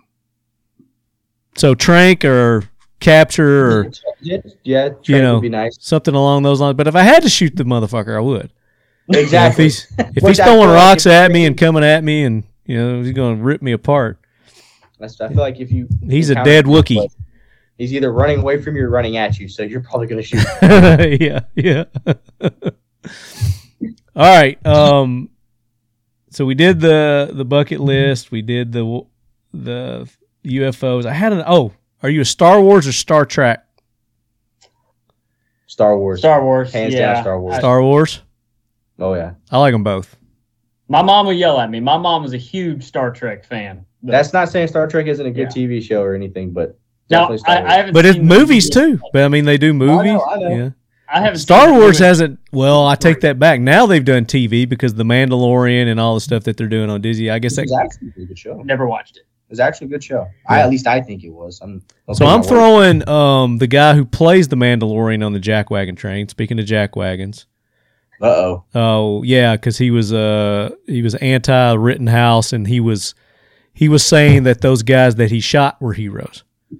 The pedophile and the domestic abuser, and he was on that note. You know, guy shoots. What was his name? Guy on trial. Rittenhouse. Bicep. Oh, the guy that he shot. Yeah, convicted felon. Like, what are you doing with a handgun to begin with? If our gun control laws are so great, how did he have a handgun? And why is he not on trial for that? Exactly. How is he not on trial for? And now that it's been proven that Rittenhouse was in self-defense, why aren't these people on trial for assaulting him? Yeah. Exactly. Assault with a deadly weapon. Yeah. That's a whole other Jaguar. Even the skateboard guy. Yeah. That little guy. Don't worry about that little guy. Yeah. All right. Last question, and then we're gonna get to listener questions. We need to. We've been talking. Yeah. We've been talking. Then we got to listener questions to do the giveaway. So, if you could spend the day at the range with anyone or any group of people, dead, alive, or fictional, who would it be? Dead, live, or fictional? Any one person or a group of people? Yeah. Group of people. Dude, I'm gonna go with the Wyatt Earp, Doc Holliday, Wild Bill. Okay. Like, to see those guys shoot back in those days, like, you had to have some skill. Yeah. So I'd love to see that in person. And then if you go present day, unfortunately, he's not around anymore. He passed away. But Bob Munden was a phenomenal shooter. If you're familiar with Bob Munden, he could run a revolver gun. Like, man, he could run it. So run those it'd be kind of neat guns. to see him shoot too. Yeah. I'm going with the Duke, man. I just want to go shoot with John Wayne. John Wayne. Okay, we've had that several times. Yeah. Look, McClintock is probably one of the cornerstones of what I grew up watching. So, yeah, I can't help that one. There you go. Yeah, it's a good one. Can't fault you on that one. Very cool. All right, you guys did it. You made it through the new guy questions. You took them on. You knocked them out. Great question. Had some new answers that maybe we've never heard before. And you're the first ones to get the Star Wars, Star Trek question. So I like it. Nice. Congratulations. You're the second to get the UFO Bigfoot question. So that's some new ones I threw in there. I just wanted to spice it up a little bit. Variety is the spice of life. Am I still sharing my screen, or are you guys up here? No, we're up. Okay, let's go to listener questions now.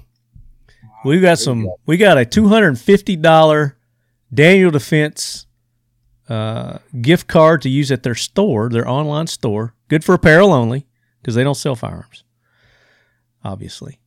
So you guys pull up Instagram, pull up Facebook, and I want you to go through there. I want you to fill 3 or 4 of maybe some of the questions there you see that you'd like to field.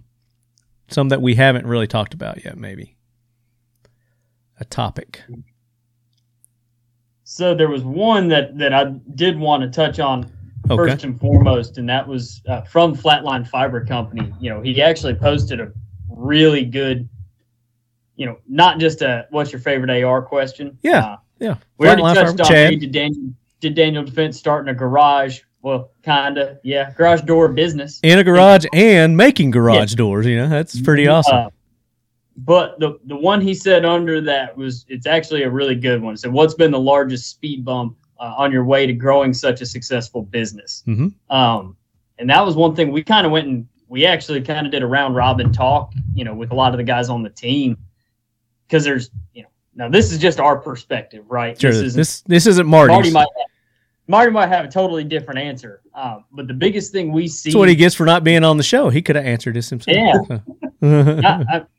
The hardest part is that this entire industry is cyclical and volatile and heavily relies on a very small amount of vendors for things like raw materials.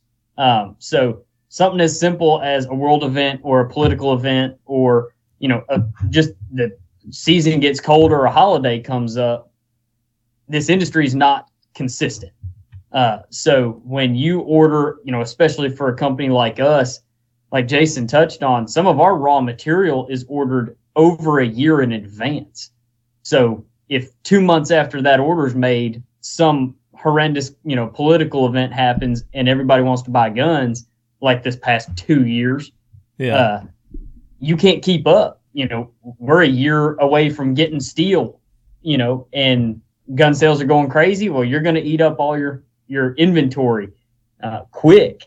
And then on top of that, it's just there's always that fear of the unknown, that fear of that regulatory arm of some government or politician coming down and saying that you don't get to do this anymore.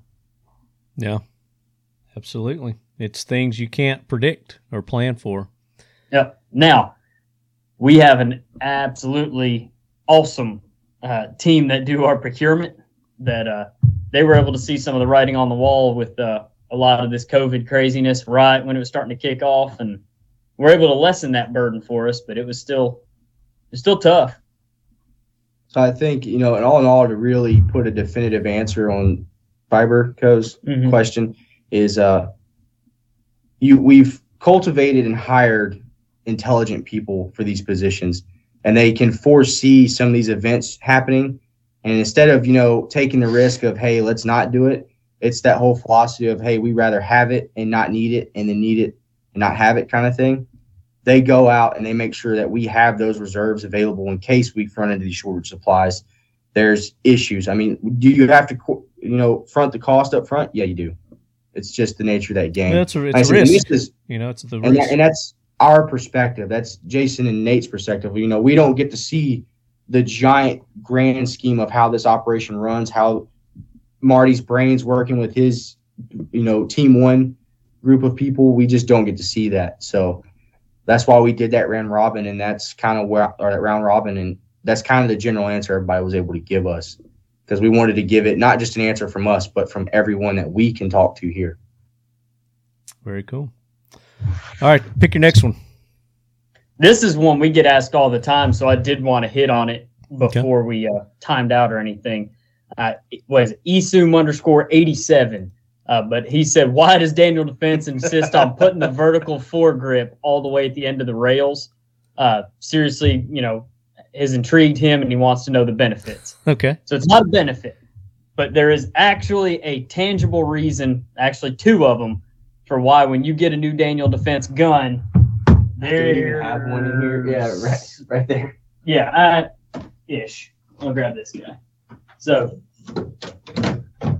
when you get a Daniel Defense rifle, it's going to come out of the box, and that vertical foregrip is all the way out at the front of this rail. Yeah. It's not like it can't be moved.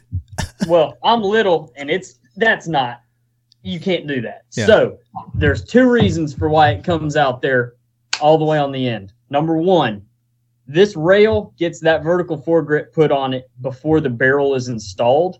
And putting it all the way at the front allows our assembly team to make sure that hardware is engaging properly, and you're not going to be missing hardware when you get it. Also, a part of that is, quite simply, the trays that these go in when they move around the facility. That puts them far enough out front that they can sit down in the slots. But it also encourages you as the end user to move this where it's actually comfortable for you. Because I'm not going to put my vertical foregrip where Jason's going to put his, and you're not going to put yours where I put mine. So if you've got to move it, you're going to put it to where you actually want it to be, instead of us just arbitrarily picking an M-LOK slot to put that thing on. And if we left it loose in the box, it's going to be banging around and hitting your finish in Cerakote or anodization or something like that. So there's actually a reason that thing comes out, Stretch Armstrong style. Gotcha. But we do have a running joke. We have an engineer here who is about, I think, like 6'8". So every time we get that question, we always just want to send them a picture of him, be like, this is why we put him This is why, yeah. But no. Well, I mean, it's consistency, too. You put it at the same place, people know it's there, and then they can move it when they need to, because everybody's different. Good question. All right, next question is going to come from Facebook. This is Rayo Shields. He says, are there plans to offer the Delta 5 rifle with something other than an AICS pattern magazine? Not that I'm aware of right now. No, that's not to say that it's never going to happen. Again, we got a whole team of folks that do nothing but look at new product. Right now, that's not anything that I've been privy to. No, there's some other things happening in that Delta 5 platform on the flip side of that, where potential new calibers and configurations and things like that. So, keep that in the back of your brain there. Gotcha. Pick another one there, Jason. You need to pick one. Oh, we're going off Nate's phone. There, so. get in there. Oh, okay. Get in there. Get you a handful of that. Oh, do your airframe one. Oh, yeah. We're going to do Corey _Brown _ MKTM4FN. Okay. He asked, Jason, what is your favorite air support? And he said, Nate, what do you think of John Lovell's ankle med kit? Daniel Defense, now that you're getting into the long-range precision game, have you considered 5R or left hand twist or a gain twist for your barrel? So first question, my favorite air support. Being part of military and special operation, everybody's thinking, oh, the A-10 Warhog. It is a phenomenal aircraft for air support. I've seen it run, and I've seen it used in live action. It is awesome. But however, in very quick, tight pinches, at least for us, we used to use UH-60s, so the Black Hawk helicopter, and we had a platform that would attach basically little stubby wings to it, and we would call them DAPs. They were direct action penetrators, and they were very nimble compared to the A-10, and they could get on site extremely fast, usually because they were loitering around anyways, so we could call them in, and they were pretty accurate with it. And they could carry, 30mm chain guns, Gatling guns, 2.75-inch rocket pods. Like, it had a plethora of assets that we could use. So it was by far my favorite. And with that being said, most of those birds came from the 160th SOAR, which is a special operations flying unit for the Army, if no one's familiar. And just like the little birds, the guys who fly those aircraft are the most senior. So when you call them, they're going to put those rounds or those rockets exactly where you need them, and it's going to keep you and your buddies alive. So that would have been my favorite aircraft platform, hands down, the UH-60 DAP. Not the A-10 Warthog? Well, I love the A-10 Warthog, but I'm not going to be that typical guy that says it. I like your answer. That was a good answer. Did that answer all his questions? No, he had a couple more. He was asking about John Lovell's ankle med kit. So, Okay. Kind of a daily carry on body, first line, med. So before you go, shout out to John Lovell, 275 guy, RLTW, buddy. Word. Jesus. But I think it's a great idea. There's two caveats to that. One, you actually have to wear it, and I can't pull it off. I'm a little guy. You'd look at me like I had a tumor growing out of the bottom of my leg. And two is you need to know how to use the kit that's in it.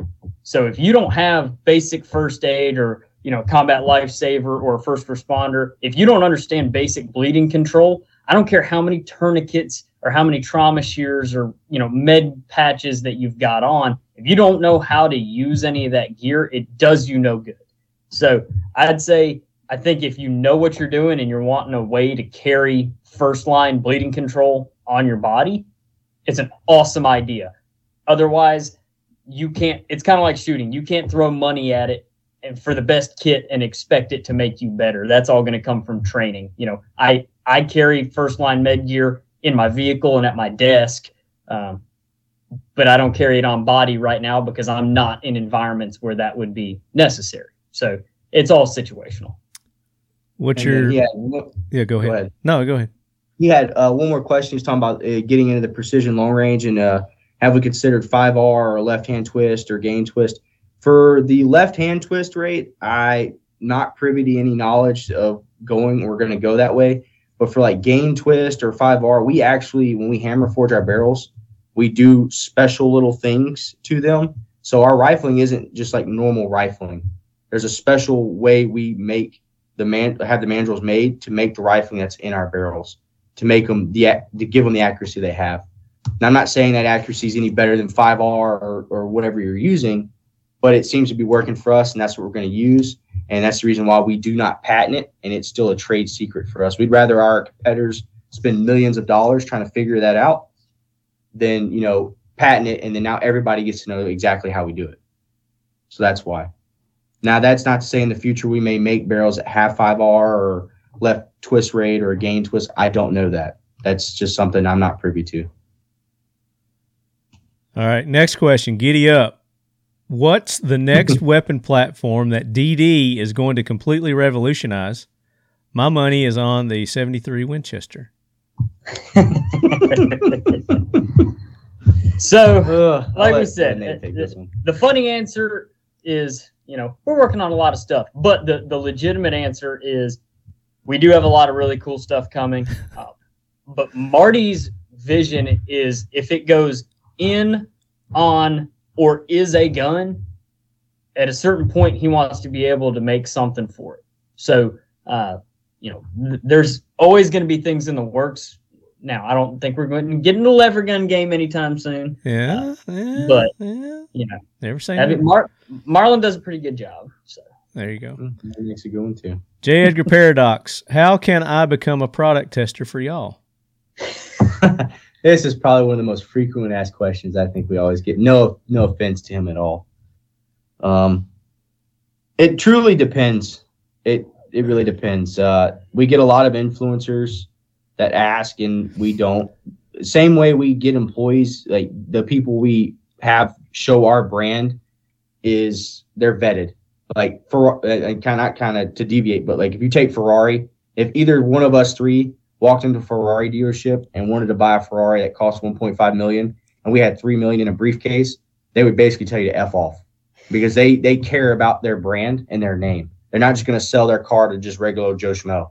It's just not how it works. So now, the other part of that is our testing's all done here, but also the majority of what gets tested is at units that have 3-letter designations that we're not able to talk about. So there's a lot of stuff right now that's in very austere environments that we've made, but it doesn't say Daniel Defense anywhere on it. And they are actively testing new products. So as much as we want everybody to, if you buy our stuff. So for the answer to his question is go to your local dealer and buy one. Yep. there you go. I hate to say it, it's harsh, but unfortunately, that's just go buy one, run it hard. You guys are being too nice.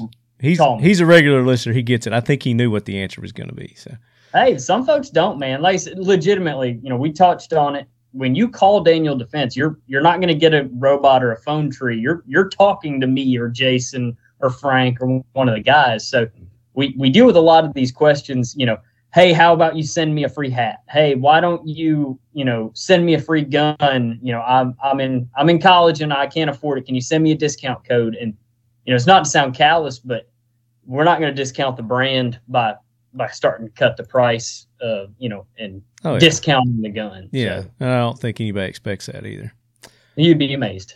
Kenneth H. McGee, explain 60-degree bolt throw versus 90-degree, pros, cons of each, and why 60 seems to be the new standard.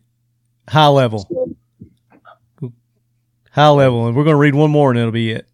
Yeah. All right. I'll try and make it as simple as possible. So the reason why everybody's kind of going, or I'm not going to say kind of, are going to, I don't have very many guns that I know have a 90-degree bolt throw. I have an old school Mosin Nagant that has one. My 1903 Springfield, I have two. One's Remington and one's Springfield made. They have it. It's just one of those things where over time it's been innovated and been rebuilt. So they've realized that, hey, with a 60-degree throw, you can actually manipulate your bolt faster.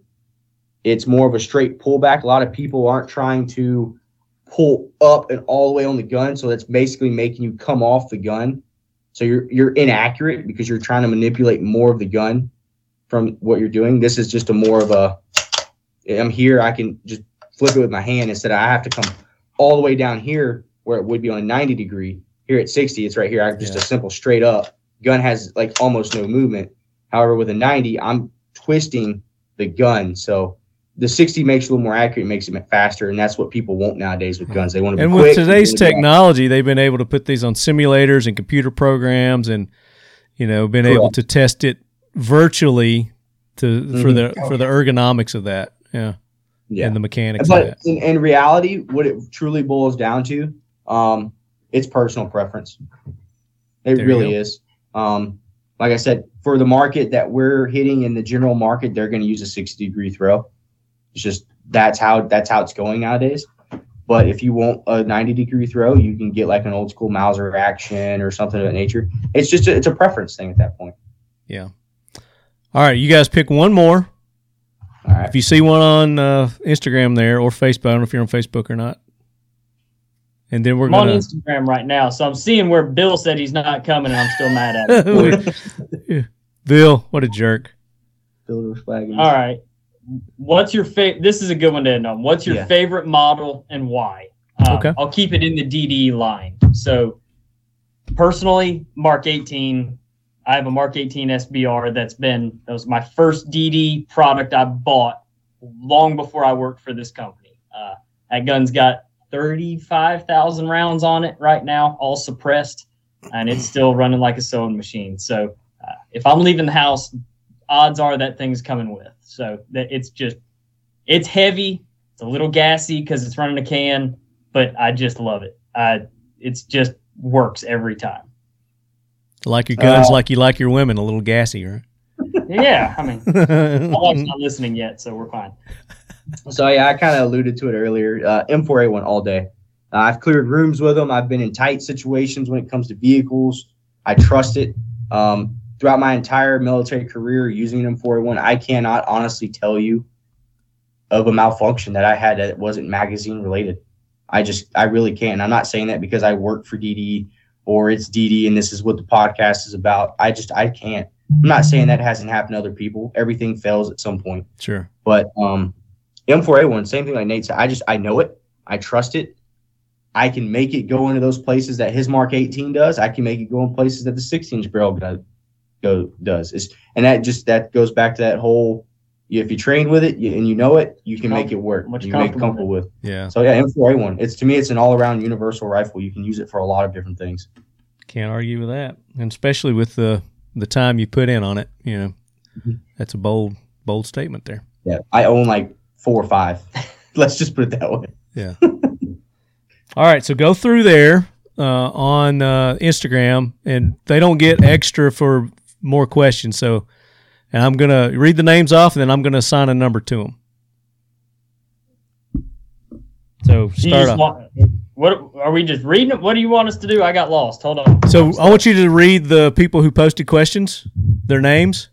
Oh, all right. And I'm going to assign a number to them, and then we're going to do a random number generator to pick the winner. Are we including Fleo Bill in here? No, he's not eligible. He's all not right, eligible. We got Dragon Daddy. Dragon Daddy. All right, he's number 1. P-Man 301. Okay, P-Man's number 2. John Adams III. He's number 3. Brett Beddow. Beddow, that one. There number 4. Flatline Fiber. Flatline, he's eligible. Flatline Fiber will be number 5. Sack Archer. Sack Archer will be number 6. What is it? ESOOM _87 is number 7. Giddy Up. Giddy Up is number 8. J. Edgar Paradox. Number 9. Doc Dow 64 is 10. Dragon Daddy. Didn't you already read him? We already read him. He's already on there. Okay. Yep, he's He already had 2 on. questions. Does it get double entries? Nope. Corey Brown. Corey Brown. All right, we're on what, number 11? Mustang Perry. I know Jason wants him to win. He's number 12. I mean, we should have. That eSIM's already been on there. And then, JUHIPK6. But that looks like it might be a spam. That's spam. Yeah, he don't get it. He don't get an entry. So that's the Instagram ones. All right, so Facebook, we've got Ray O'Shields. So he's 13. Kenneth H. McGee, 14. Jerry Black, 15. And then we've got some repeats from Instagram that are on Facebook, so they don't get. That's pretty good odds for a $250 DD gift That's card. great odds, right? I tried to tell people. I work at DD and they don't give us free stuff like that. No. So you leadheads should feel very privileged. All right, I'm going to share the screen here. And how many did I say? We got 15 total? Mm-hmm. 1 in 15 chance. Let's share my screen here so they can see what I'm doing. No, I'm not doing any favorites here. Start sharing. So this is the same random number generator I used last time. Calculator.net. And I've got a lower limit and an upper limit, 1 to 15. That's how I'm supposed to do that, right? I'll find out. And I'm going to hit generate. Boom. Number 10. Doc Dow 64. Doc Dow 64 on Instagram. You are the winner. So shoot me an email, talkingled@gmail.com. Tell me that you are the winner of the Daniel Defense $250 gift card. And shoot your contact info as well. I'm going to forward it to these guys. And they will let you know what you need to do to get the code or whatever they're going to give you for that code. So, very good. Congratulations, and thanks to all you lead heads that participated. As you can see, the odds are pretty good when people don't participate. Of all my listeners, I can't believe that's all the participation that we had there. Of course, you know how Instagram and Facebook is about shadow banning us from getting out to our target audience. So that's again why I try to do the live and get it out there. And should have told you guys to share it out there too. My bad. I tried. I reposted it on my Instagram. My story. So. I appreciate it. Did you have any questions on yours? We didn't. No, I didn't get any questions. Okay. All right. I had like family and friends like, "Oh man, you're doing a podcast?" Like, yeah, podcast. They're like, "What's a podcast?" Yeah. My grandmother actually did ask me what a podcast was. She's bless her heart. You know, she's close to 80 years old now. So. Well, that's the first thing I said 10 years ago when I started this. You know, my buddy's like, "Hey, let's do a podcast." I'm like, "All right, what the hell's a podcast?" And you know, I didn't listen to my first podcast till about 3 or 4 years ago. I've been doing this for 10 years. I didn't listen to the first podcast until then. And I only listen to like comedy stuff or conspiracy theory stuff or UFO stuff. That's all I listen to anyway. I enjoy that kind of stuff. That's it. So, guys, that's it. You made it through the show. Thank you again. Jason, Nate, you guys are awesome. Appreciate you taking the time to be on and sharing the legication, the Daniel Defense legication with us. That's it. Marty, and you know, we didn't talk about the Armorer's course. Sorry, I forgot about doing that. But you guys are going to be, Daniel Defense is going to be offering an Armorer's course to the civilian population. Talk about that. That's correct. Yeah. So before we get off here, I actually teach the Armorer's course here at DD. Just one of my many jobs here, other than just shooting guns all day. But while COVID hit, it was just for MILE team members, so military law enforcement. But come 2020, we have 3 open enrolled classes. They're for 12 individuals. You'll find them on the retail store starting January. You can pay for it. All you have to do is come here. We provide the rifle for you to practice on. We provide tools and everything else. It's a 2-day event. You come here, you learn about DD guns, and then what we're trying to also do, may or may not happen just yet, is incorporate a range day in there as well. So it will be part of the second day. We got to work out some logistics with HR and everything. So for those that are listening, don't get your hopes up just yet, but keep your fingers crossed. Yeah, there you go. And can he use that gift card on that? Not available yet? Not yet. No, that one's just going to be, so it'll be on DanielDefenseStore.com. So for legal reasons, the firearm sales and the soft goods and apparel have to be a separate site. Separate sites, yeah. So that gift card will be good for the apparel Stupid site. legal. Everybody else go check it out. Get you a DD hat, pullover. Sweatshirts. It's sweatshirt season, man. It is. Y'all got some nice ones. Y'all got some nice sweatshirts. And it's in black multicam. They got them in green and all kinds of other good There colors. you go. And speaking of the season, Leadheads, go and support our sponsors. They've got good deals going on now, Black Friday deals, Mission First Tactical, the magazines, the AR accessories that they have there, and the dump trays, and then now they've got bags. I don't know if that they're available on the website. I think you get them at Academy. But use the code LEADHEAD. You're going to get 20% off if they don't have a deal already going. Use that code LEADHEAD, 20% off Mission First Tactical. Seal One for all your gun cleaning needs and protection. Seal One and done. Use the code LEADHEAD. You're going to get 25% off at seal1.com. Nemo Arms, one of your competitors. I don't know if they're a competitor or not, but they make some. Nemo makes some really good firearms. I have a Nemo. I have a Nemo Exo Carbon. There you go. Testament right there. You could have used the code TL10 and got 10% off that. TL10 at Nemo Arms. We're trying to get Bill King on. He's very busy. They're talking about expanding, like you guys are talking expanding as well. They're up there in Idaho, but check them out, Nemo Arms. TL10 gets 10% off their firearms, their cans, everything, anything on their website. Factory 47 for our AK Corner apparel, factory47.com with a K. Use the code LEADHEAD. You get 10% off there. Who else? 1776 United for our classic logo apparel and the Leadhead Brigade apparel. You go to you go to 1776united.com and you're going to use the code TALKINGLEAD and you get 20% off there. They had to mix it up and we didn't use Leadhead for them, but everybody else is pretty much Leadhead on the codes. And then Flatline Fiber Co., that Leadhead discount there, 10% off at Flatline Fiber Co., any of their products. OccamLube.com, Leadhead, 10% off at Occam Lube. And Kel-Tec doesn't have anything. I think they got some Black Friday sales and stuff going on their stuff. But again, Kel-Tec, been sponsors of the show for several years. Couldn't do this without them. Appreciate Chad and Matt and the guys over at Kel-Tec Weapons. Go to their website, that P50, the 5.7. Have you seen the 5.7 by 2.8 that they've got? It's just a beast, 50 rounds. Go check that out. And then, of course, you can go to their store. They've got apparel and some other cool stuff at their website. And like I said, I think they're running some Black Friday end-of-year specials there too. And then, of course, Daniel Defense. Go to danieldefense.com. You guys have any Black Friday specials, end-of-year specials going on? Not right now. We did an apparel special on the DanielDefenseStore.com side, but they should be doing something for the holiday season here pretty quick, and just keep an eye on it. But yeah, you can see everything we make on DanielDefense.com.